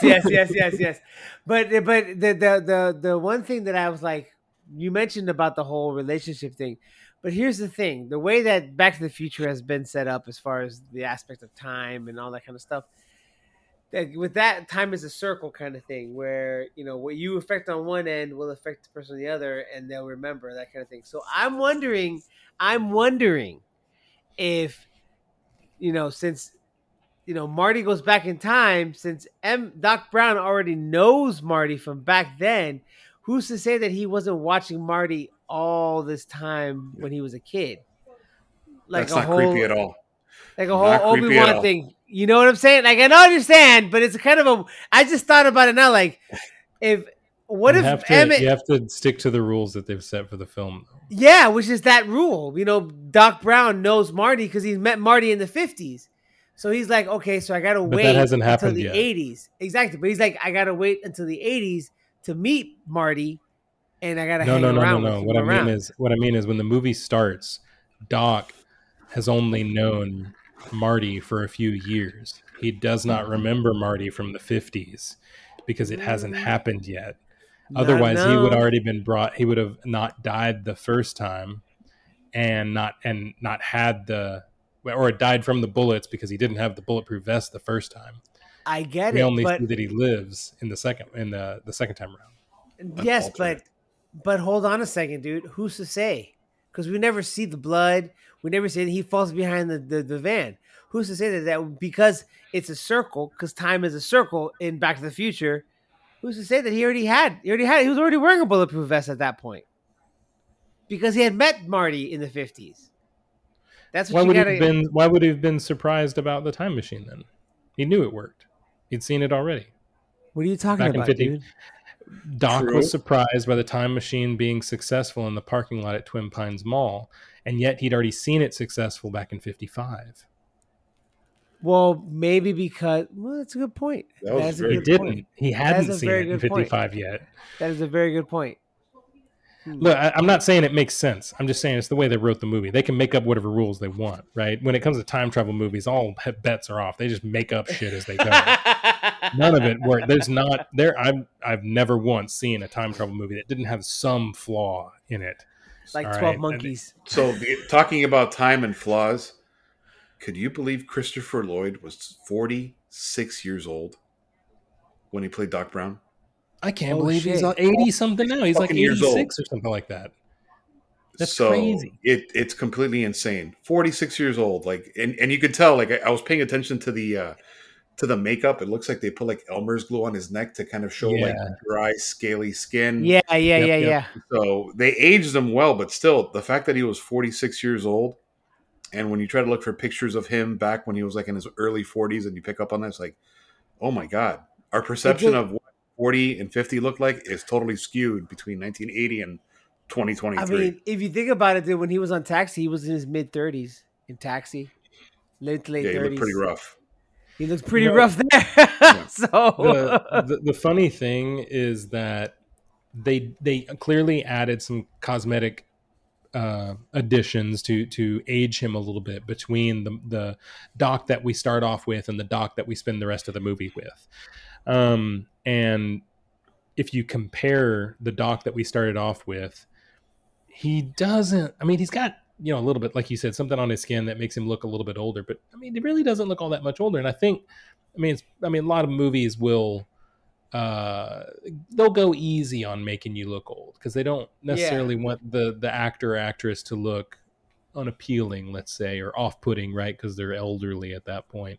But if you look at him today, he doesn't look like that at all.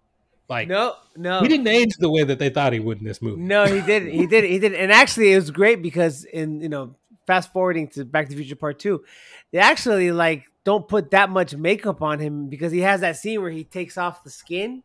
Mm-hmm. Yes.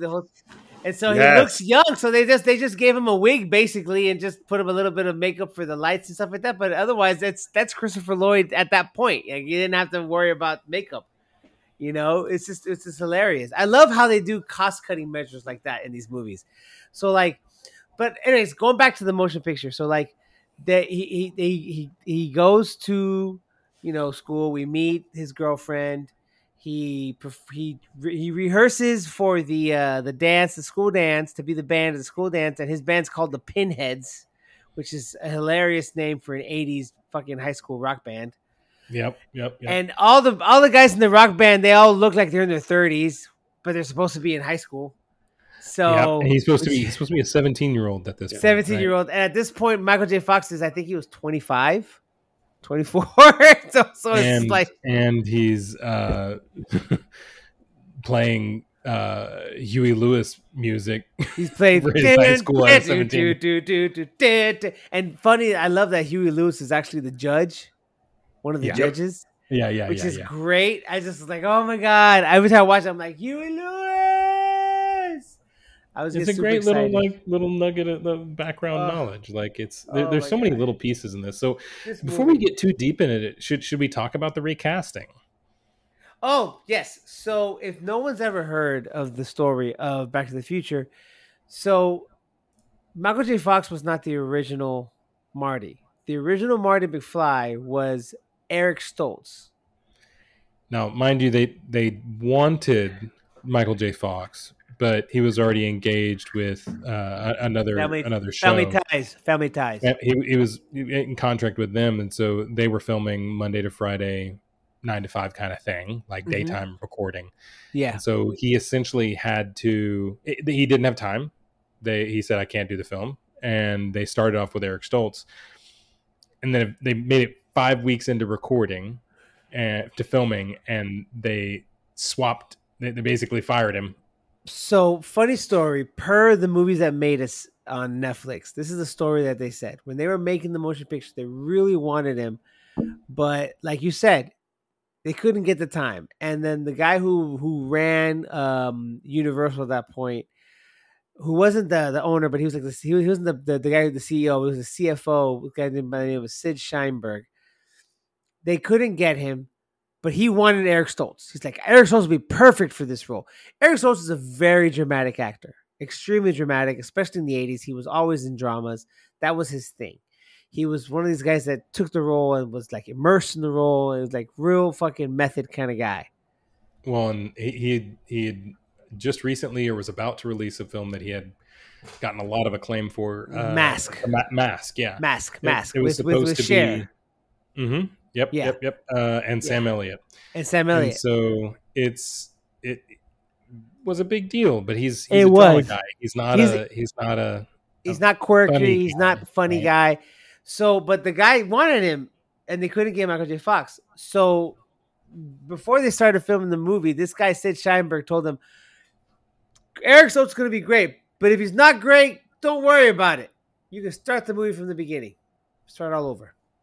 So they went through 5 to 6 weeks of shooting, and Robert Zemeckis was just like, this is not the movie we wanted to make. This is not what we wanted to do. This movie's a fucking disaster, because Eric Stoltz was acting super dramatic, very fearful. Like, his character was scared because he was like in the 50s, like, oh my God. So he was acting, even off camera, he was acting like as if he was in the 50s, like terrified of what he's seeing. He asked that people only refer to him as Marty behind. Like even super method, super method.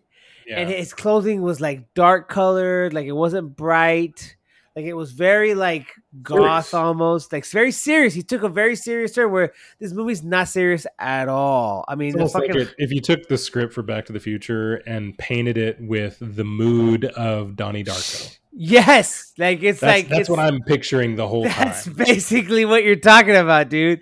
It's basically what accurate. You see. Yeah, it's like fucking just so moody and all over the place. But yes, aside from Eric Stoltz, sorry.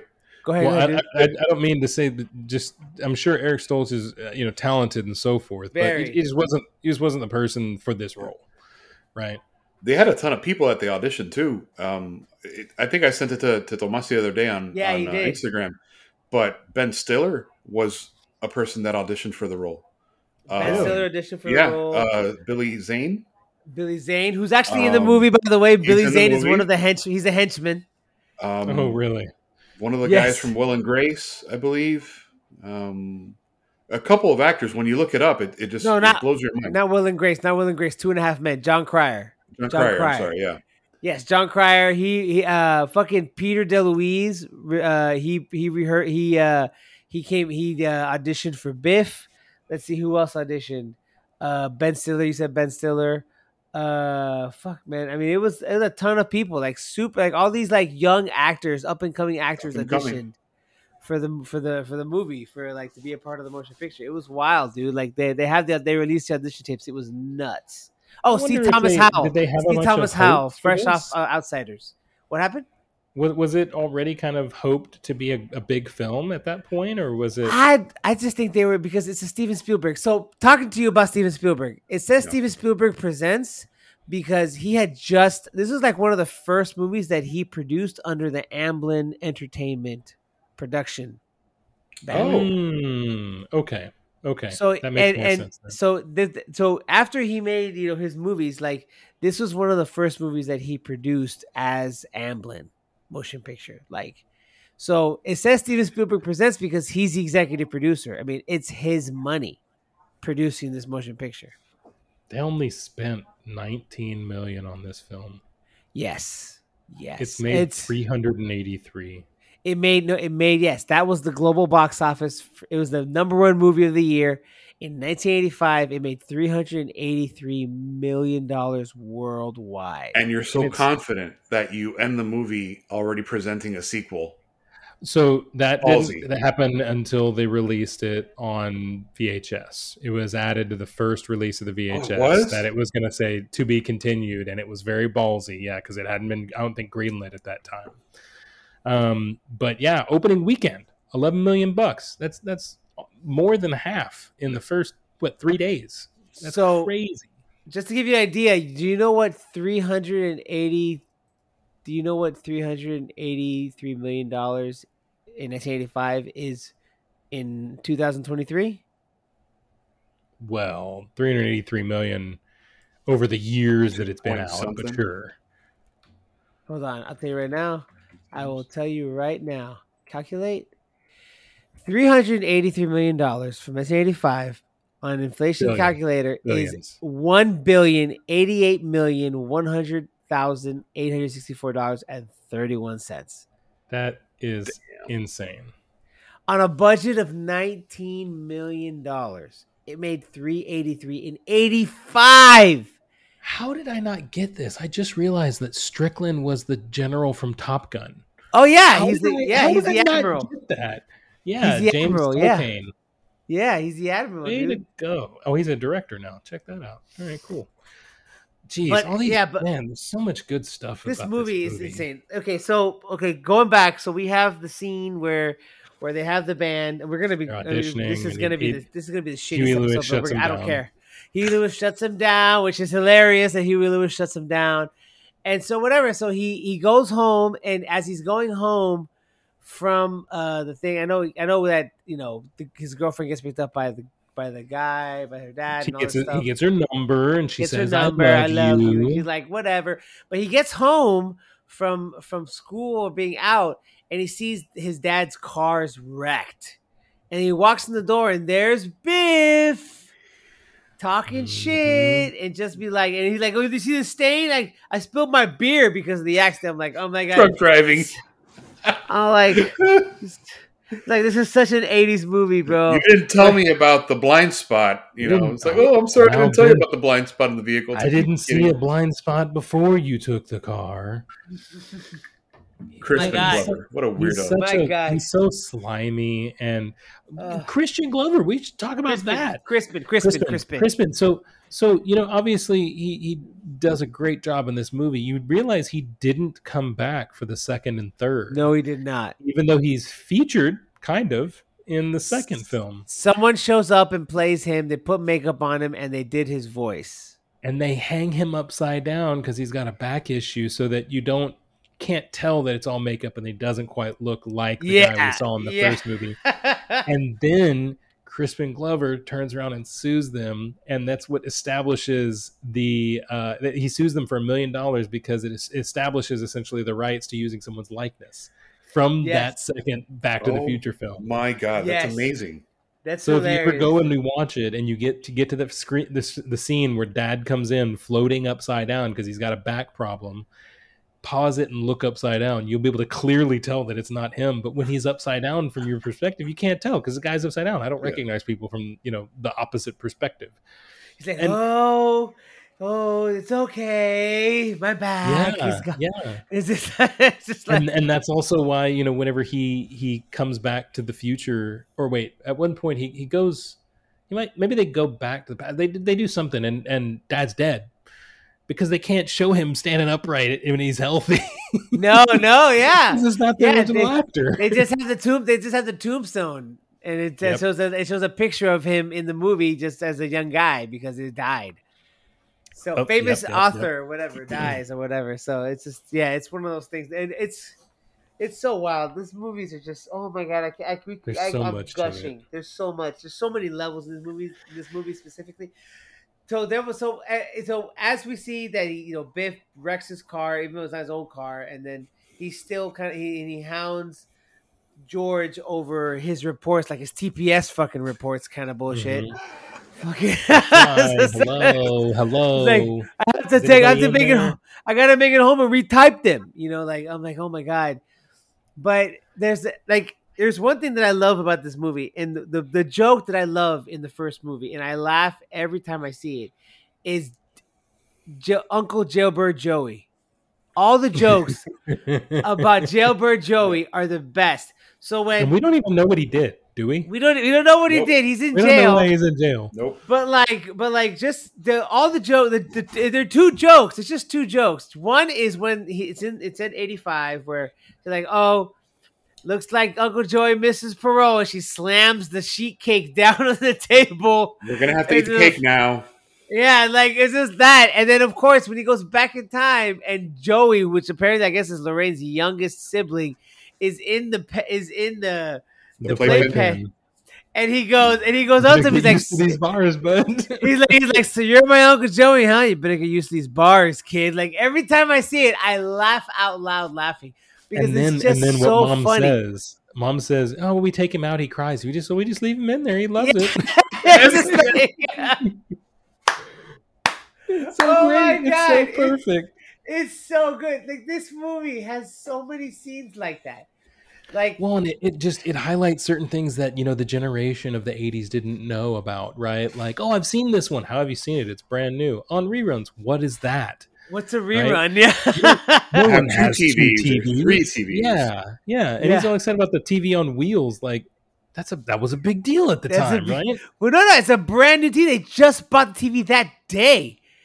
And I mean, that TV was probably like $200, $150. And that's a lot back then, dude. That's a lot. For sure. That's like You months know? and months of income. And I don't even know how much a TV costs. I mean, we'll have to look it up. But I mean, a TV in the 50s, I mean, in 1955, I can only imagine how much the TV cost. I mean, I only imagine what TV cost in 1955, dude. I mean, it was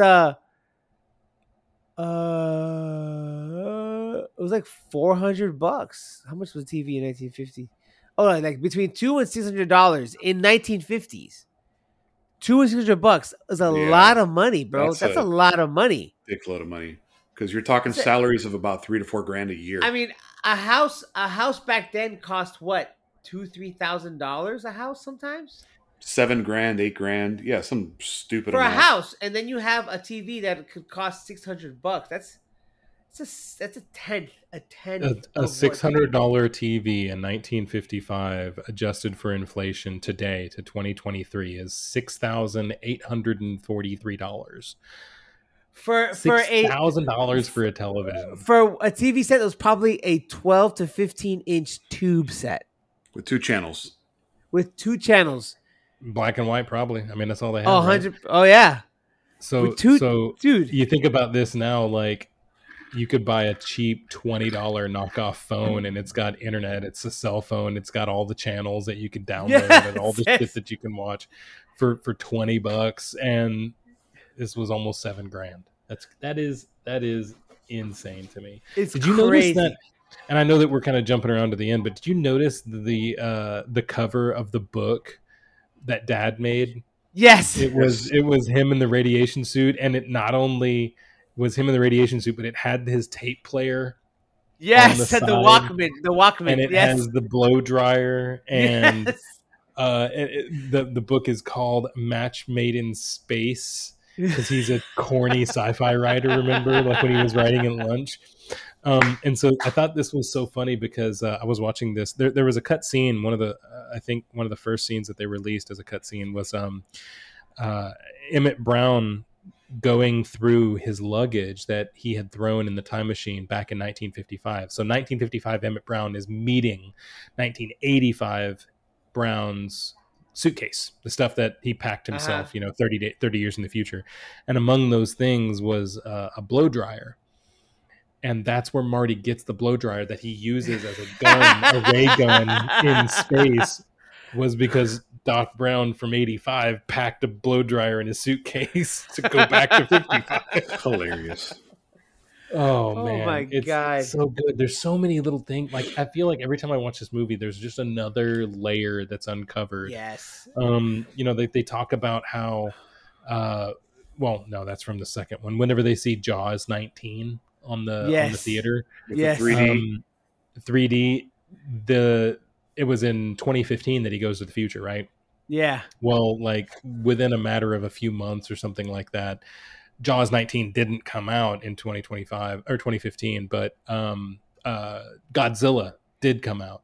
And so it was like another giant kind of thing, because Yes. when you see the headline of the Jaws thing was like a giant whatever, blah, blah, blah, blah. But when 2015 actually came around, it wasn't a giant shark, it was a giant Godzilla that we Yeah. actually had come out in the theaters. Oh no, yeah. And then in 2015, also in the movie, the Chicago Cubs win for the first time, and they won in 2015 also, which I is saw wild. a video. I didn't watch this, but I saw a video somewhere on YouTube. I did never get around to actually watching, but they speculate that Back to the Future predicted 9/11.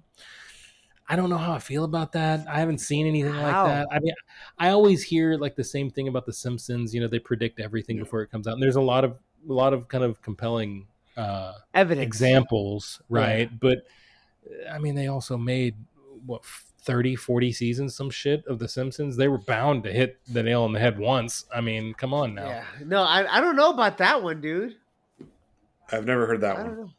Never heard that one. So in similar news, the band at the Under the Sea dance. Uh-huh. He says, "This is Marvin Berry." Yes, it's Chuck Berry's cousin. Chuck, So- it's me, Marvin Yeah. Berry, your cousin. I Yep. love that scene, dude. Yep. So the song "Johnny Be Good" was obviously released by Chuck Berry. Yes. And so it was kind of funny that they brought in Marvin Berry to be the person who like found this new style of music. Yeah. Yes. But I went a layer deeper. The Uh-huh. people who wrote the band who wrote Earth Angel, the song that they play beforehand, Uh-huh. was a band called the Penguins.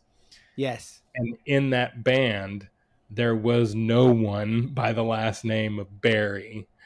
So it doesn't fit. It doesn't all go together. They put it all together. But the funny thing is that the Penguins, who originally did that song, had played high school gigs before. So like high school dance gigs, that they had apparently done that No in years way. prior. That's like in like hilarious. 53, they apparently did a high school dance in somewhere in California or something like that.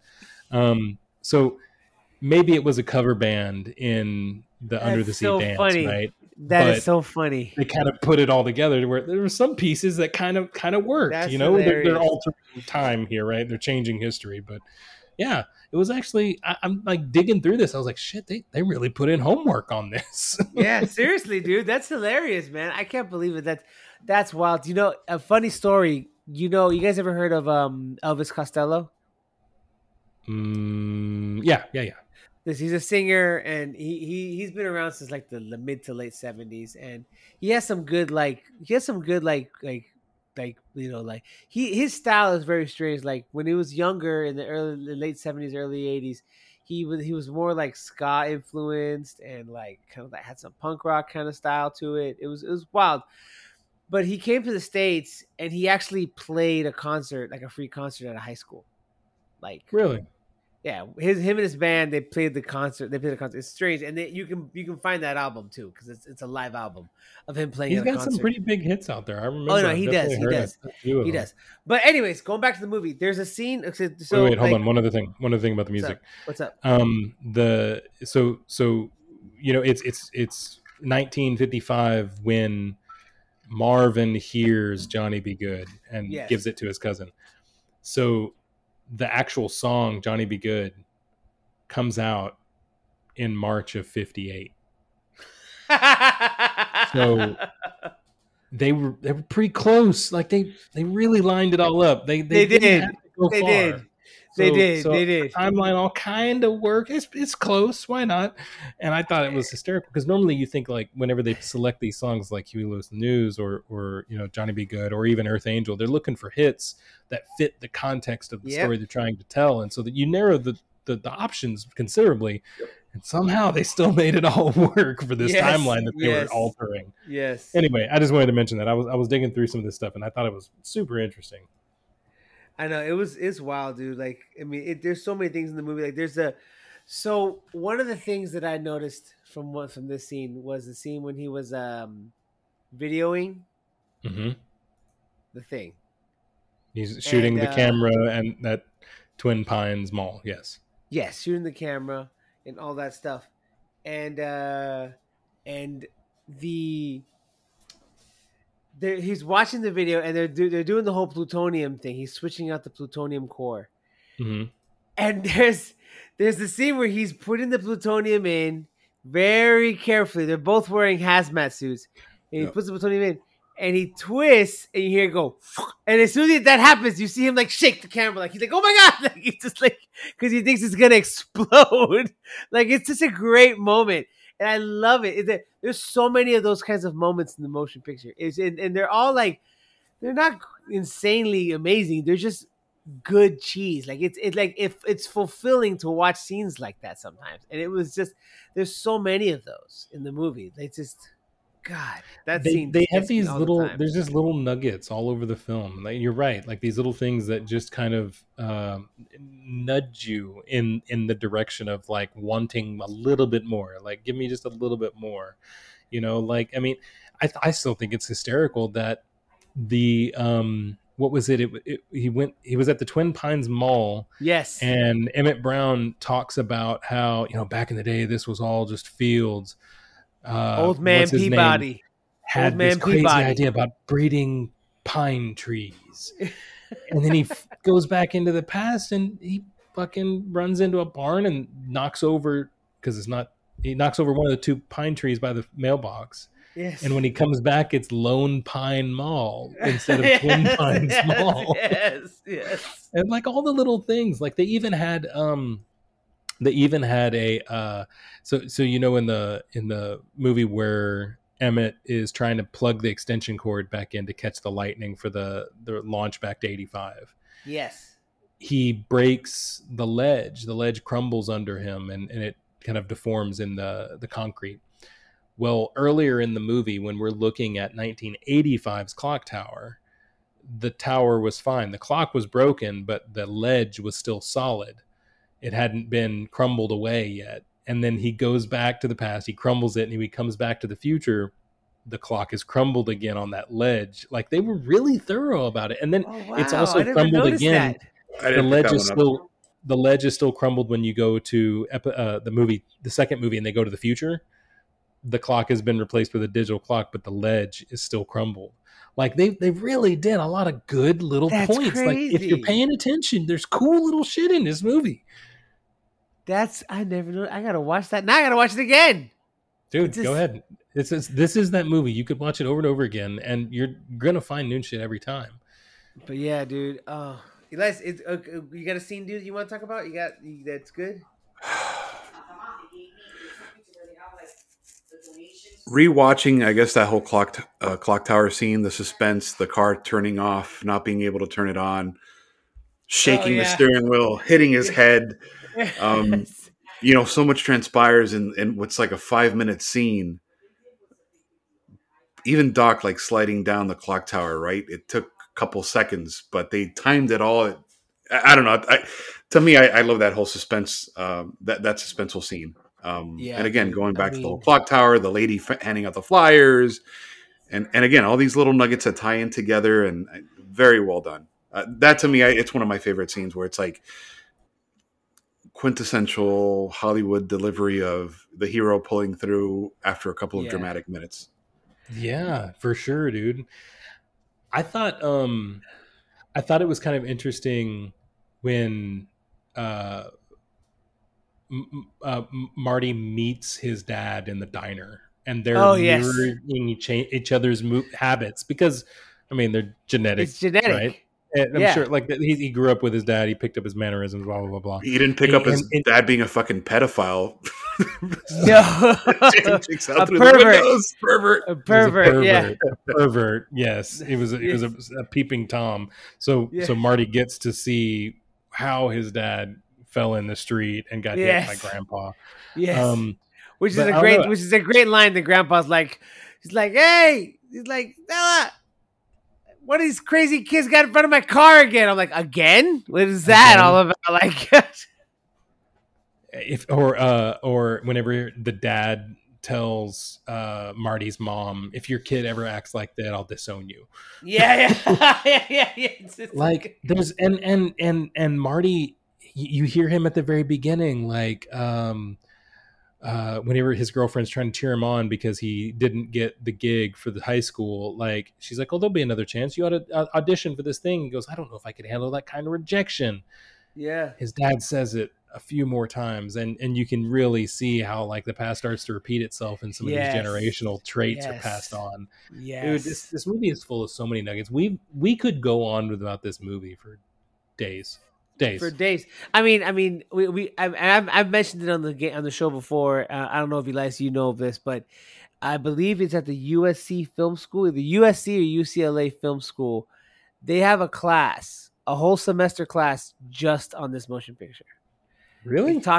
Yes, they have a class just on this motion picture in regards to the script, the direction, like just because it is considered a perfect movie because you have everything in the movie. You have great directing, great script writing, great character development because characters develop throughout the entire movie. And not just Marty's character, everybody's character develops throughout the entire motion picture.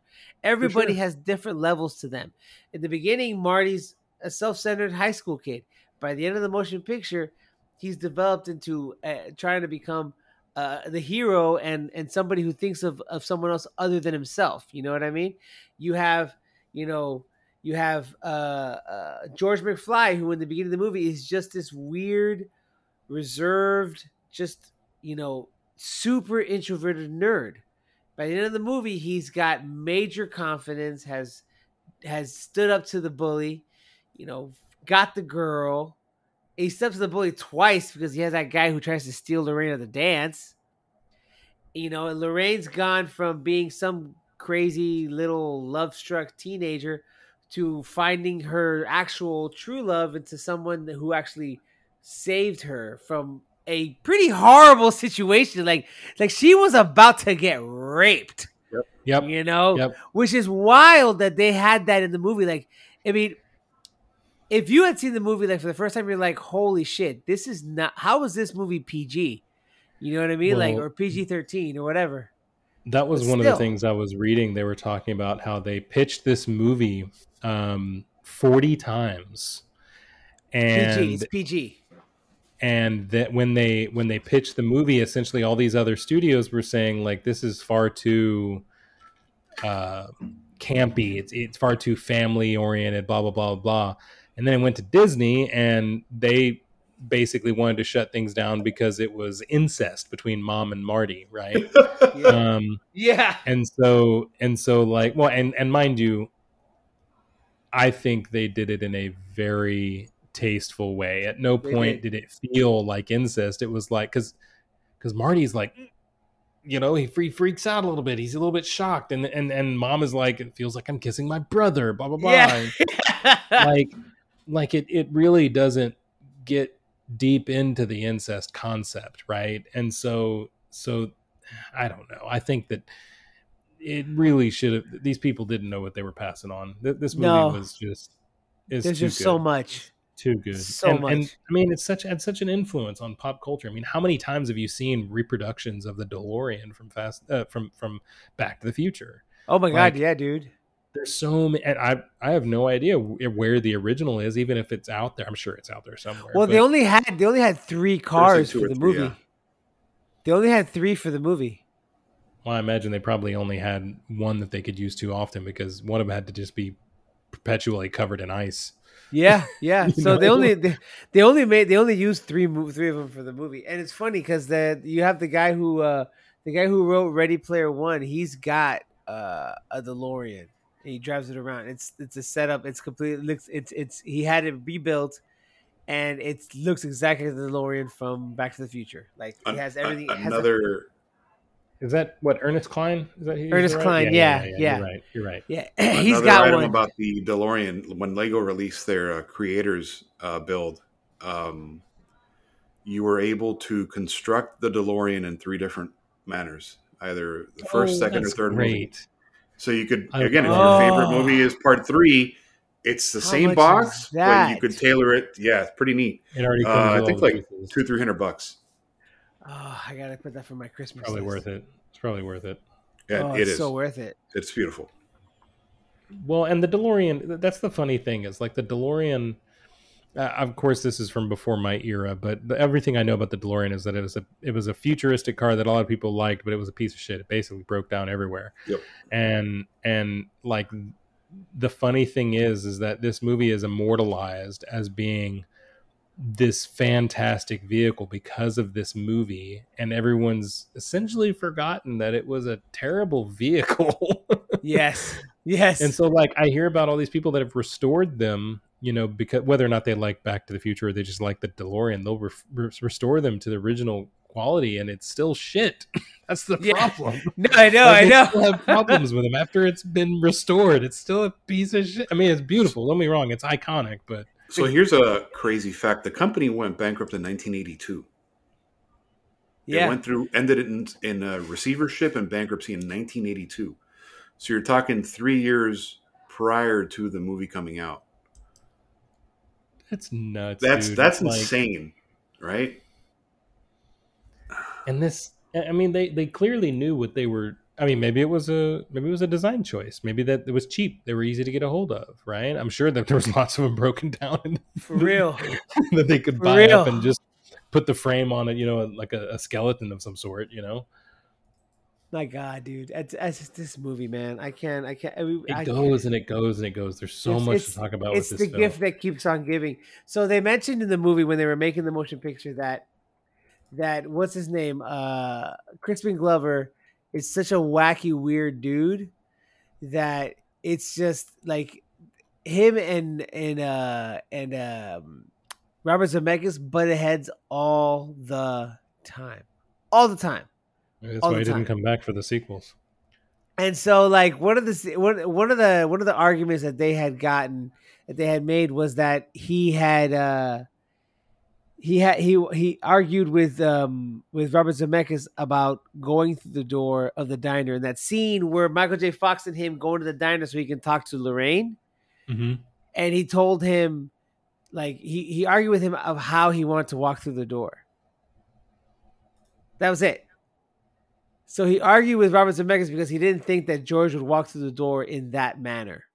And then there's the other scene where George is talking to Marty by the laundry line,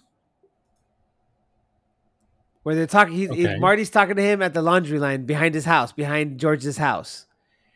And he's taking all the laundry off. Okay, he's got a laundry basket, and in one of the shots, he's talking to him, and then he keeps walking out of the frame, so you can't hear him. He drowns out. He keeps walking in and out of the frame, and then Bob Zemeckis goes to him and says, "Crispin, you need to stay in the frame. I need you to stay in the frame, otherwise we can't hear you." And he's like, "Well, George wouldn't walk. George has to walk away, so you're gonna have to make it work." He's like, "But I can't make it work because you have to stay in the frame." So what they did is they put like a planter's box around him so he wouldn't walk out while they were filming. And he says, "See, George wants to stay in there during the scene." What a weirdo. George wants to be here. Yes. So they had to build a planter's box around him, like put it around him so that he wouldn't walk out because it would look awkward. So then technically, it would like Crispin couldn't move because it's going to look weird for me to step over this thing. So, right.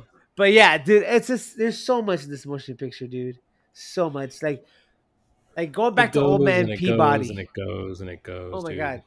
Like the Old Man Peabody, when the kids, he's already mutated into human form. It's like, "I'm going to kill you, mutant." And he just shoots at him. I was like, oh my God. Oh, Jesus Christ, this movie. It's just so much. And then, like, when he drops off the car and those old people are like, "Drive, Wilbur, don't!" Like just like so weird.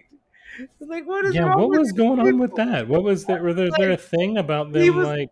he was looking like a human. He just had the suit on still. He had the hazmat suit. So I guess it scared her. I don't even know, dude. I'm like, oh my god, what is with these people? Holy shit. So we also forgot to mention that when they recast and to get Michael J. Fox into the movie, that at that point they also recast Jennifer's They character did. as Claudia Wells, They did. because the woman who played Jennifer prior with the other what's his name, Stoltz. Yep. She Yeah. was she had already too tall. done the 5 weeks recording, but she was too tall for Michael J. Fox. Yeah. And so they brought in Claudia Wells, who was already their primary pick in the first place whenever they were trying to get Michael J. Fox. And we didn't even touch on the fact that he was filming, what was it, Family Ties? Family He was, Ties. he was filming Family Ties during the day. Then he'd go and film Back to the Future at night. He'd get 5 hours of sleep and go back to Family Ties the next morning. Yes. And he did this for like 7 weeks, because it took him a total of 12 weeks to film the film. 5 with the first actor, 7 more with Michael J. Fox. And I mean, he was sustaining that 5 hours of sleep. They would pick him up. His driver had a key to his apartment so that he could go into Michael J. Fox's apartment, wake him up, put him in the car, get him dressed, and get him to filming at the right times and shit. And he would sleep in the car. And so so they talked about the filming of how they filmed it, because there's certain scenes where Michael J. Fox is actually not in the scene. Like so he could rest. So there's a scene where you have there's the dinner scene with with Marty, his brother and his sister, Lorraine and George. So if you watch that scene, when she's walking up with the cake, Marty's facing her and his back's to the camera. Mm-hmm. That's not Marty. That's not Michael J. Fox. He's gone. He's already filmed his scene.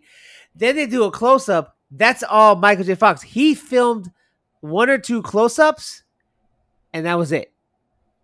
And then every time you hear him, it's just kind of like a voiceover.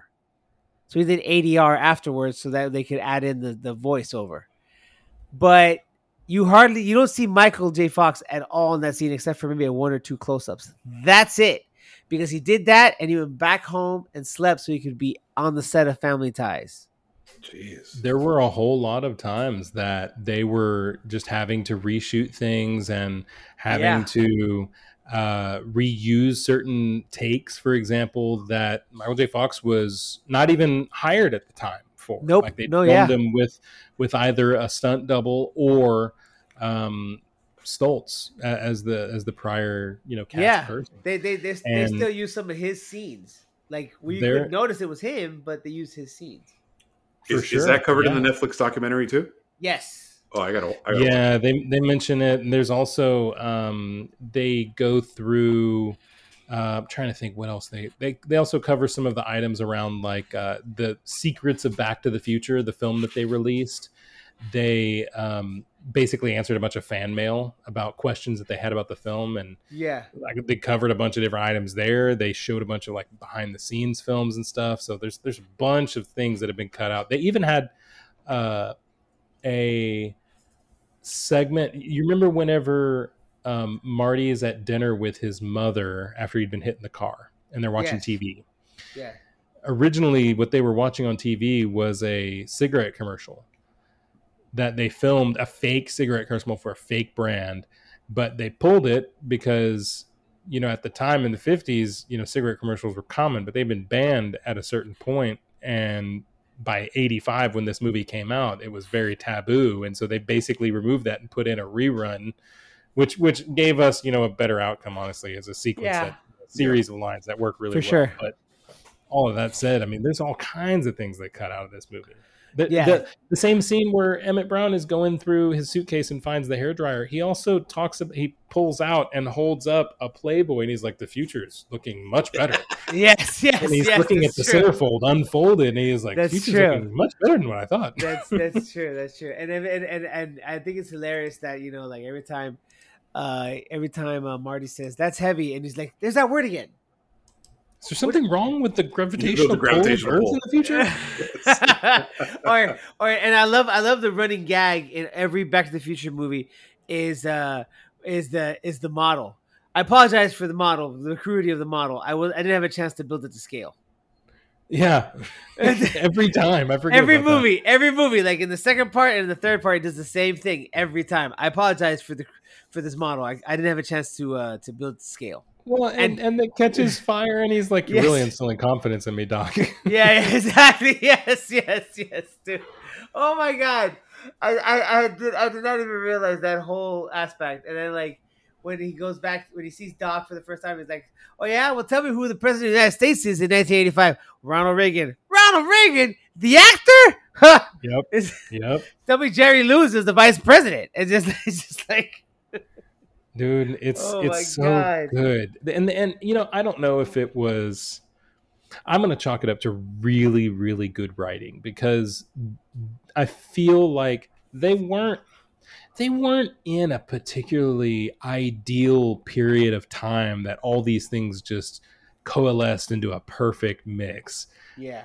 I'm sure that these folks could have done this 5 years earlier or 5 years later, and it would have been just as good with different tropes, different, hooks into the current pop culture zeitgeist at the time. And man, it's just, God, I love this movie. This movie is just I don't understand.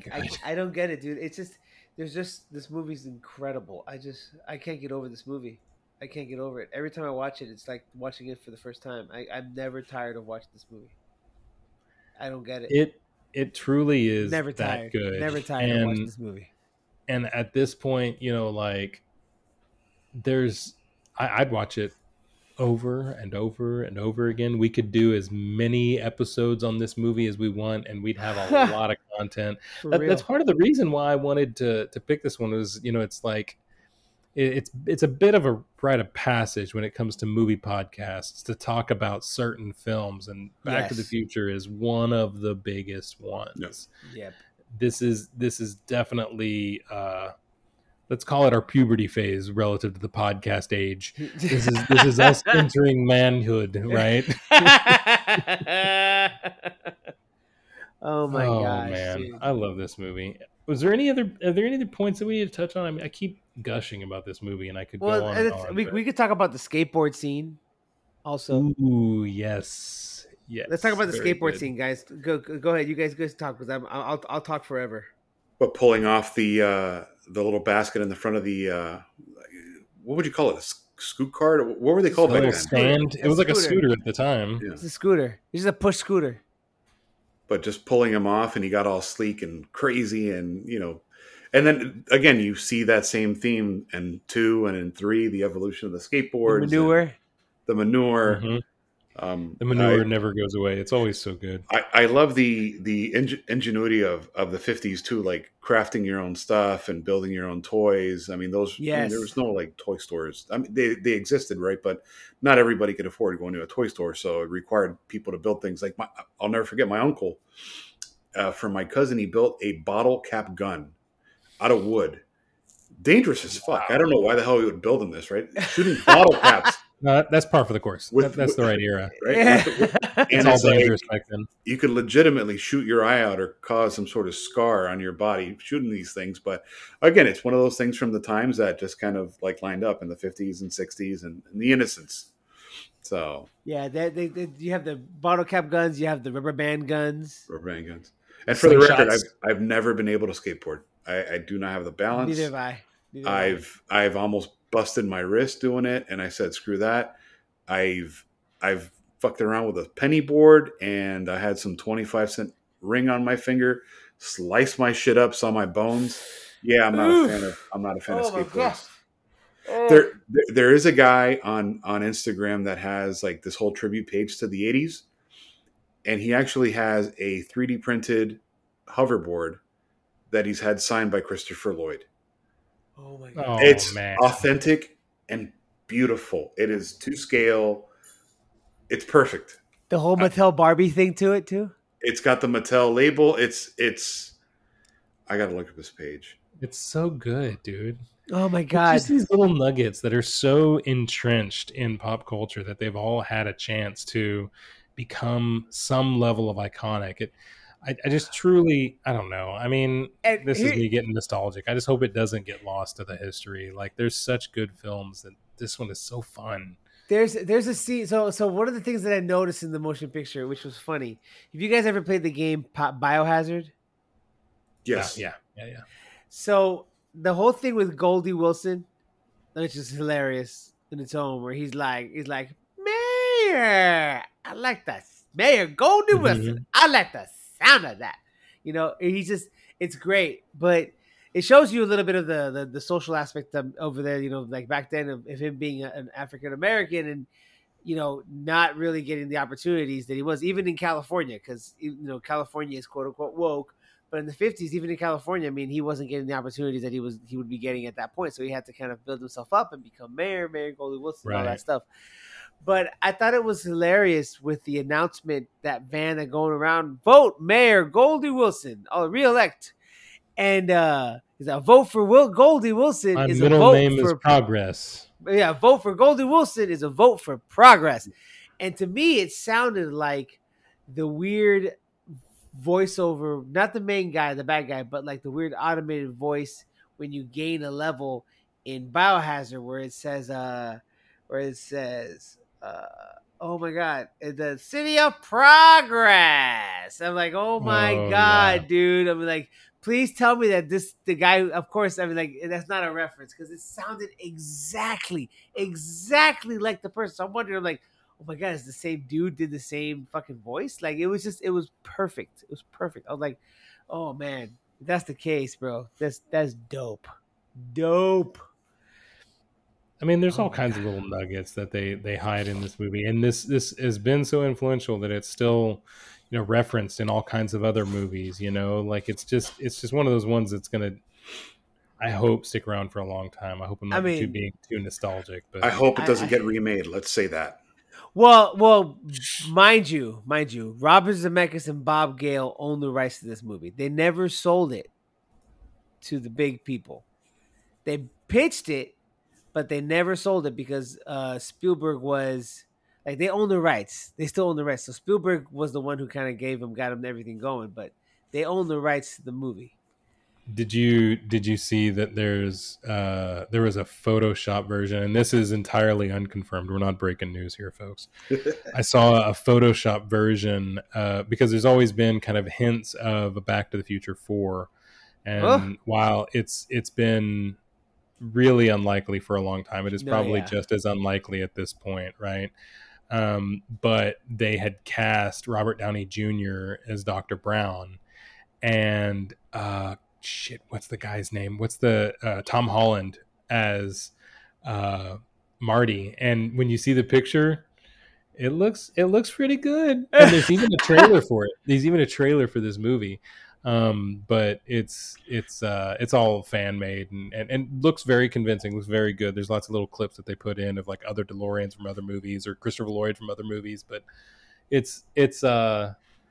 I would go and see it if they put a fourth one out for sure. I'd go and see it. Sure.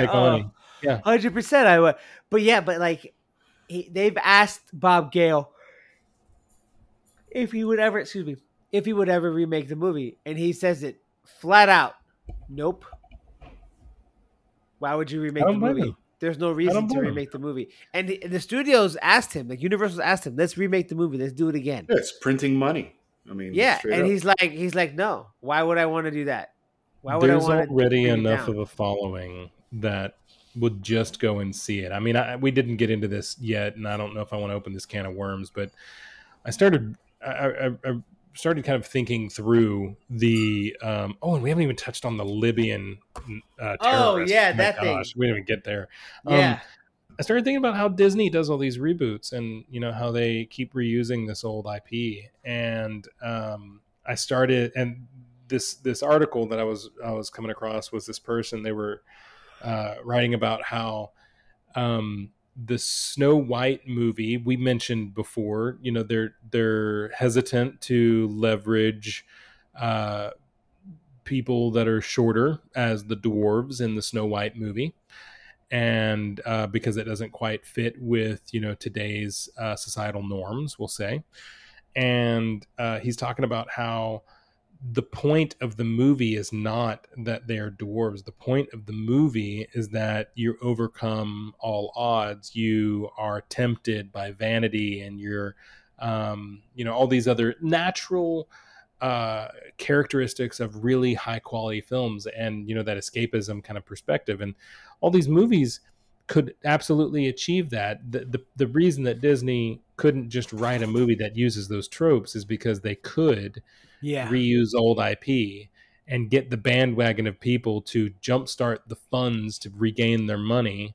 Yep. And so it doesn't need to be true to the original, concept. It doesn't need to be even remotely related. You just need to call it the same thing as the old movie, and people associate the two, and then they go forth and see it, and it inherently brings all the bandwagoners to go and watch these movies. And so it doesn't really matter if it's remade or if it's new. It's because when they remake it, they're using that IP. Yeah. And so if they were to make another Back to the Future 4 at this point, and it wasn't done by realistically Zemeckis or somebody else with, deep ties to this film and its production, I would have serious doubts about it being of any quality whatsoever, because it's just going to be another attempt at what we saw from, all these other Disney live action remakes. It's a cash grab. That's all it is. It's a cash grab. 100%. I mean, there's all this, they want to make more money, and because, we all know the studios are really losing a lot of money in general. And so they're trying to find a way to get another hit, to make more money, to keep going in the network and keep going to do what they need to do. But it's just, but yeah, they've said it. They'll never ever do that. Like remake these movies at all. They'll never remake the movies at all. Well, look, I mean, we need to be honest here. I don't care who you are. Everyone's got a price. Yeah, for real. Everyone's got a price. You just got to find somebody who's willing to pay it. Yep. And all right. Well, I would pay that bill. 100%. I would pay. I would so pay the bill for this movie, dude. Especially if it was if it picked up where we left off, because there has been a. I don't know if we don't really need to go into too much of it, but the animated Back to the Future series. Yes, I love that show.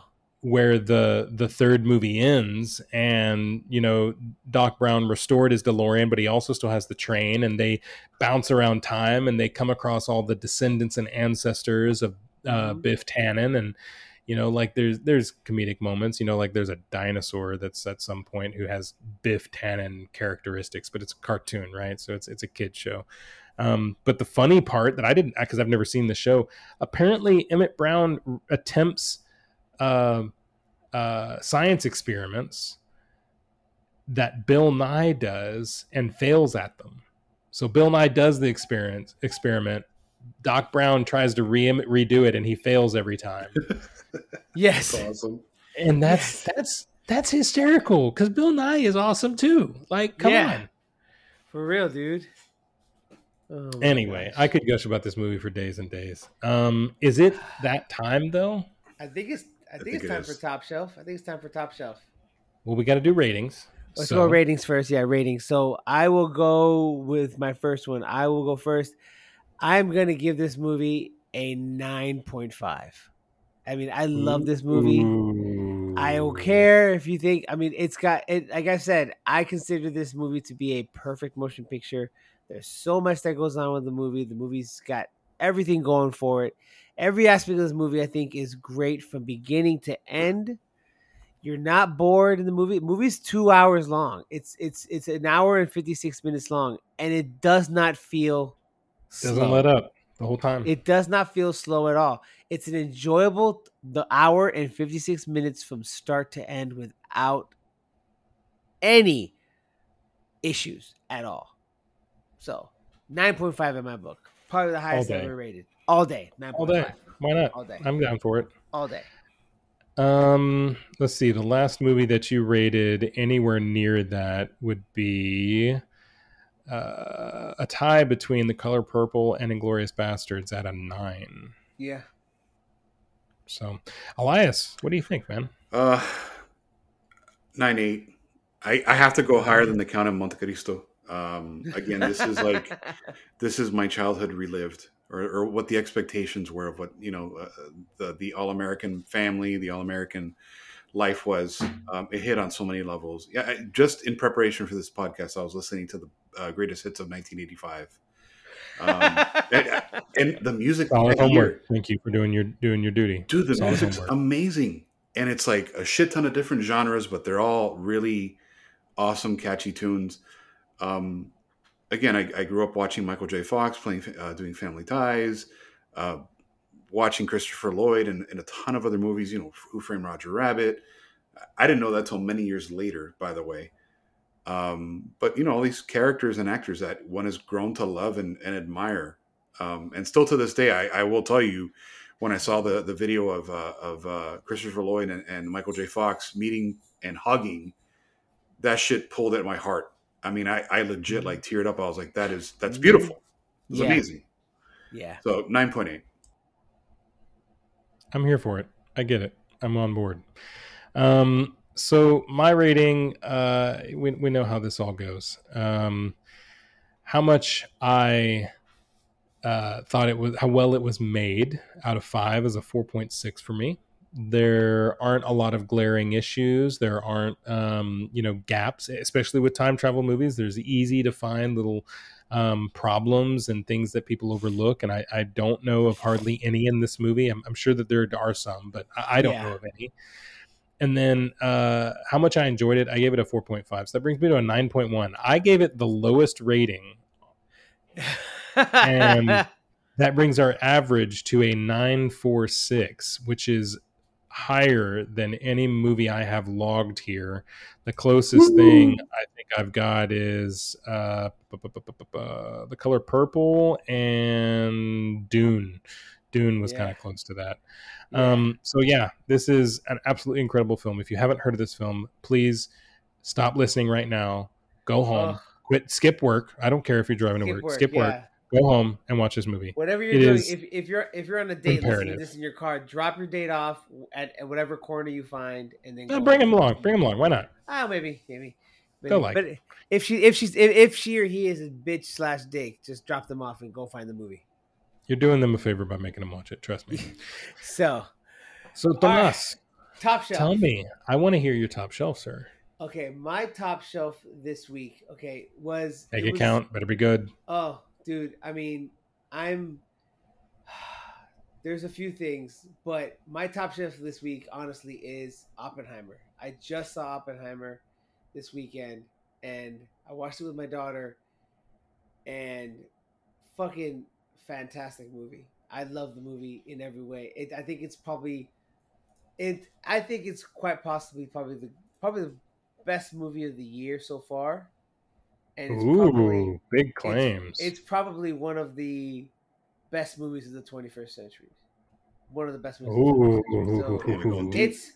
It's big claim. There's a lot of things with this movie that are just so amazing, and it's quintessential Nolan because he jumps around the timeline like crazy. So, but it's just my top shelf this week is Oppenheimer. It's so good on so many levels for me. So. I have high expectations. I do plan to watch it. I just haven't got around to it. I mean, don't temper your expectations. Just watch it for yourself because Elias didn't like the movie. He didn't like the movie. I did. It dragged. For me, it just dragged. I love the story, the cinematography, but it dragged at the very end. And I can understand that because I have heard that too, that it is the first 2 hours are amazing, but the last hour can drag.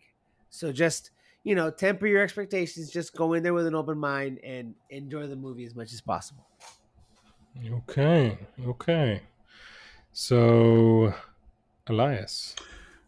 I love documentaries, and you guys are going to find this out over the last couple episodes, right? Telemarketers on HBO Max or Max, whatever the hell you call it now. I saw the trailer. I was like, dude, what the fuck? You ever got those calls from people from the Police Benevolent Association looking for money and stuff like that? Yes. All that shit was a scam. I always thought it was real cops like calling and asking for donations. No, it's a bunch of lowlives. It's like a 3 or 6 part series. I don't know how many total episodes. Three. But they essentially lays out how these people started this business, how they got in cahoots with these organizations for cops. They essentially kept 90% of the proceeds of what was collected and only gave 10% back contractually, which was legal, and all for a fucking sticker that they would send people for the hopes that having that sticker on your windshield of your vehicle would stop you from getting a ticket. But That is it's insane. fucking like when I'm telling lowlives, like people that just got out of jail, high school graduates, people smoking, doing drugs on the job. So long as you close deals and all this other shit, you were still employed. I mean, fucked up stuff. So yeah, totally recommend it. This is crazy. Yeah. So it's a 3-episode docuseries for Yep. season 1. Yes. Only the first 2 episodes are out as of today. The 3rd episode will come out in another 3 days, on the 27th. And executive producer Danny McBride. Yes. Oh, shit. Yes. Yeah. He's one of the executive producers. Check that out. Highly Good recommended. pick. It's on HBO right now. Good call, man. Apparently streaming on Max Amazon channel as well as Max Spectrum on demand. Yes. And fucking Kenny Powers, bro. Fucking Kenny Powers. Way to go. But Derek, what's your top stuff this week, dude? So we hinted at it, I think might have been before we were recording. I don't remember. I'm gonna refer you folks to the YouTube channel, but it is a podcast.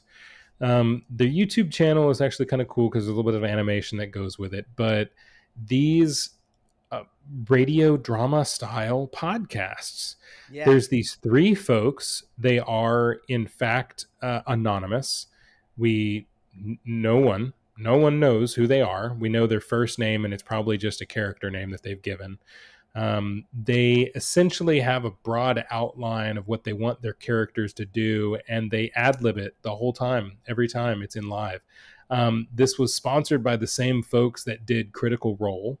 So the way it kind of sounds is they essentially, bought the first season from these folks called, oh my gosh, I'm going to blank on their name. I'm going to have to look it up. I've already forgotten. Anyway, the show is called Midst. Midst. Midst. The first season is now out and completed, and it's great. It is a really, really good show. Oh, the crew that wrote it, that performs it, is called Third Person.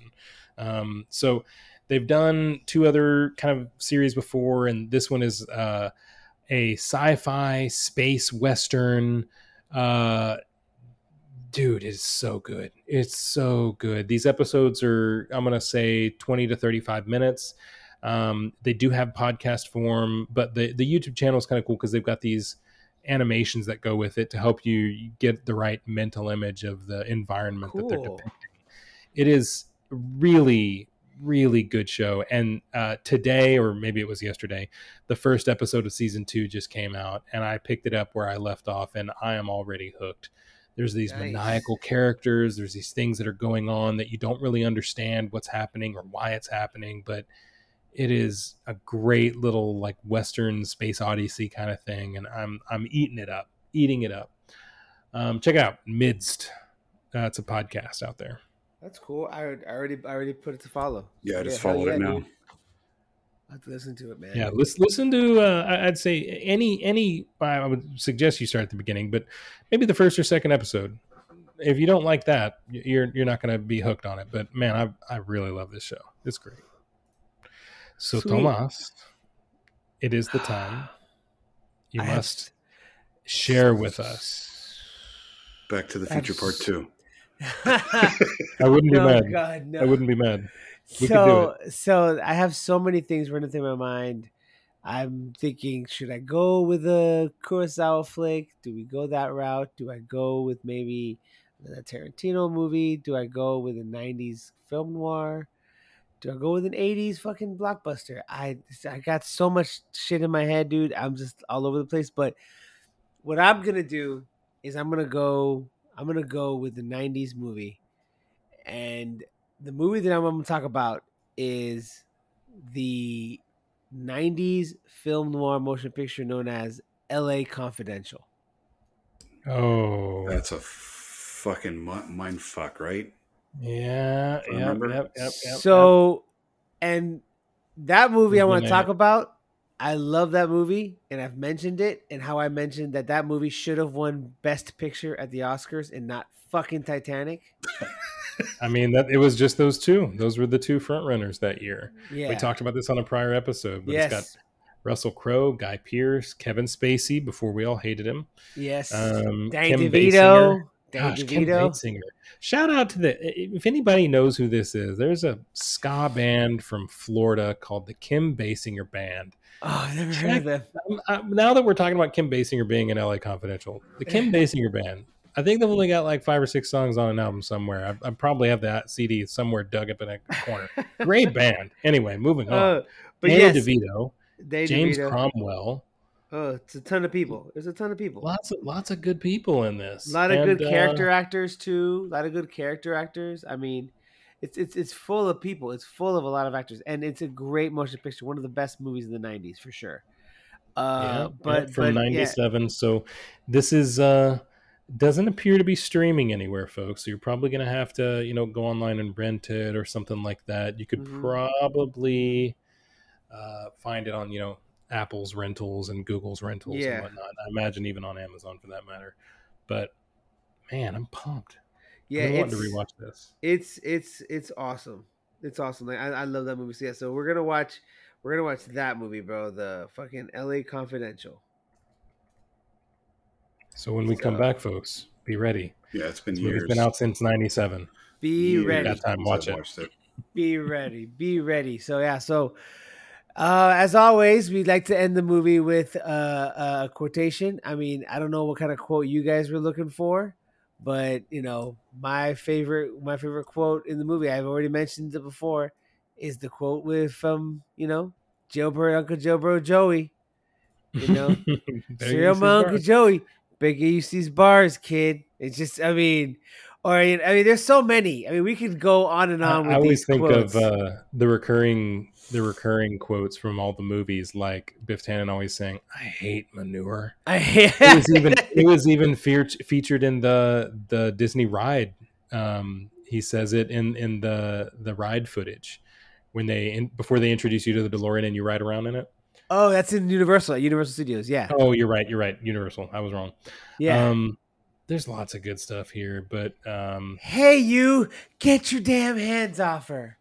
No. I'm going to give you. Here's a perfect closing quote. You ready for this? We're going to wrap it after this. Go ahead. If my calculations are correct, when this baby hits 88 miles per hour, you're going to see some serious shit. Yes, that's a good one. That's a good night, one. folks. All right, peace, everyone. Hold on, before we leave. There you go. Yeah, one more time. Let's do it. Let's do it, baby. Let's go. Peace.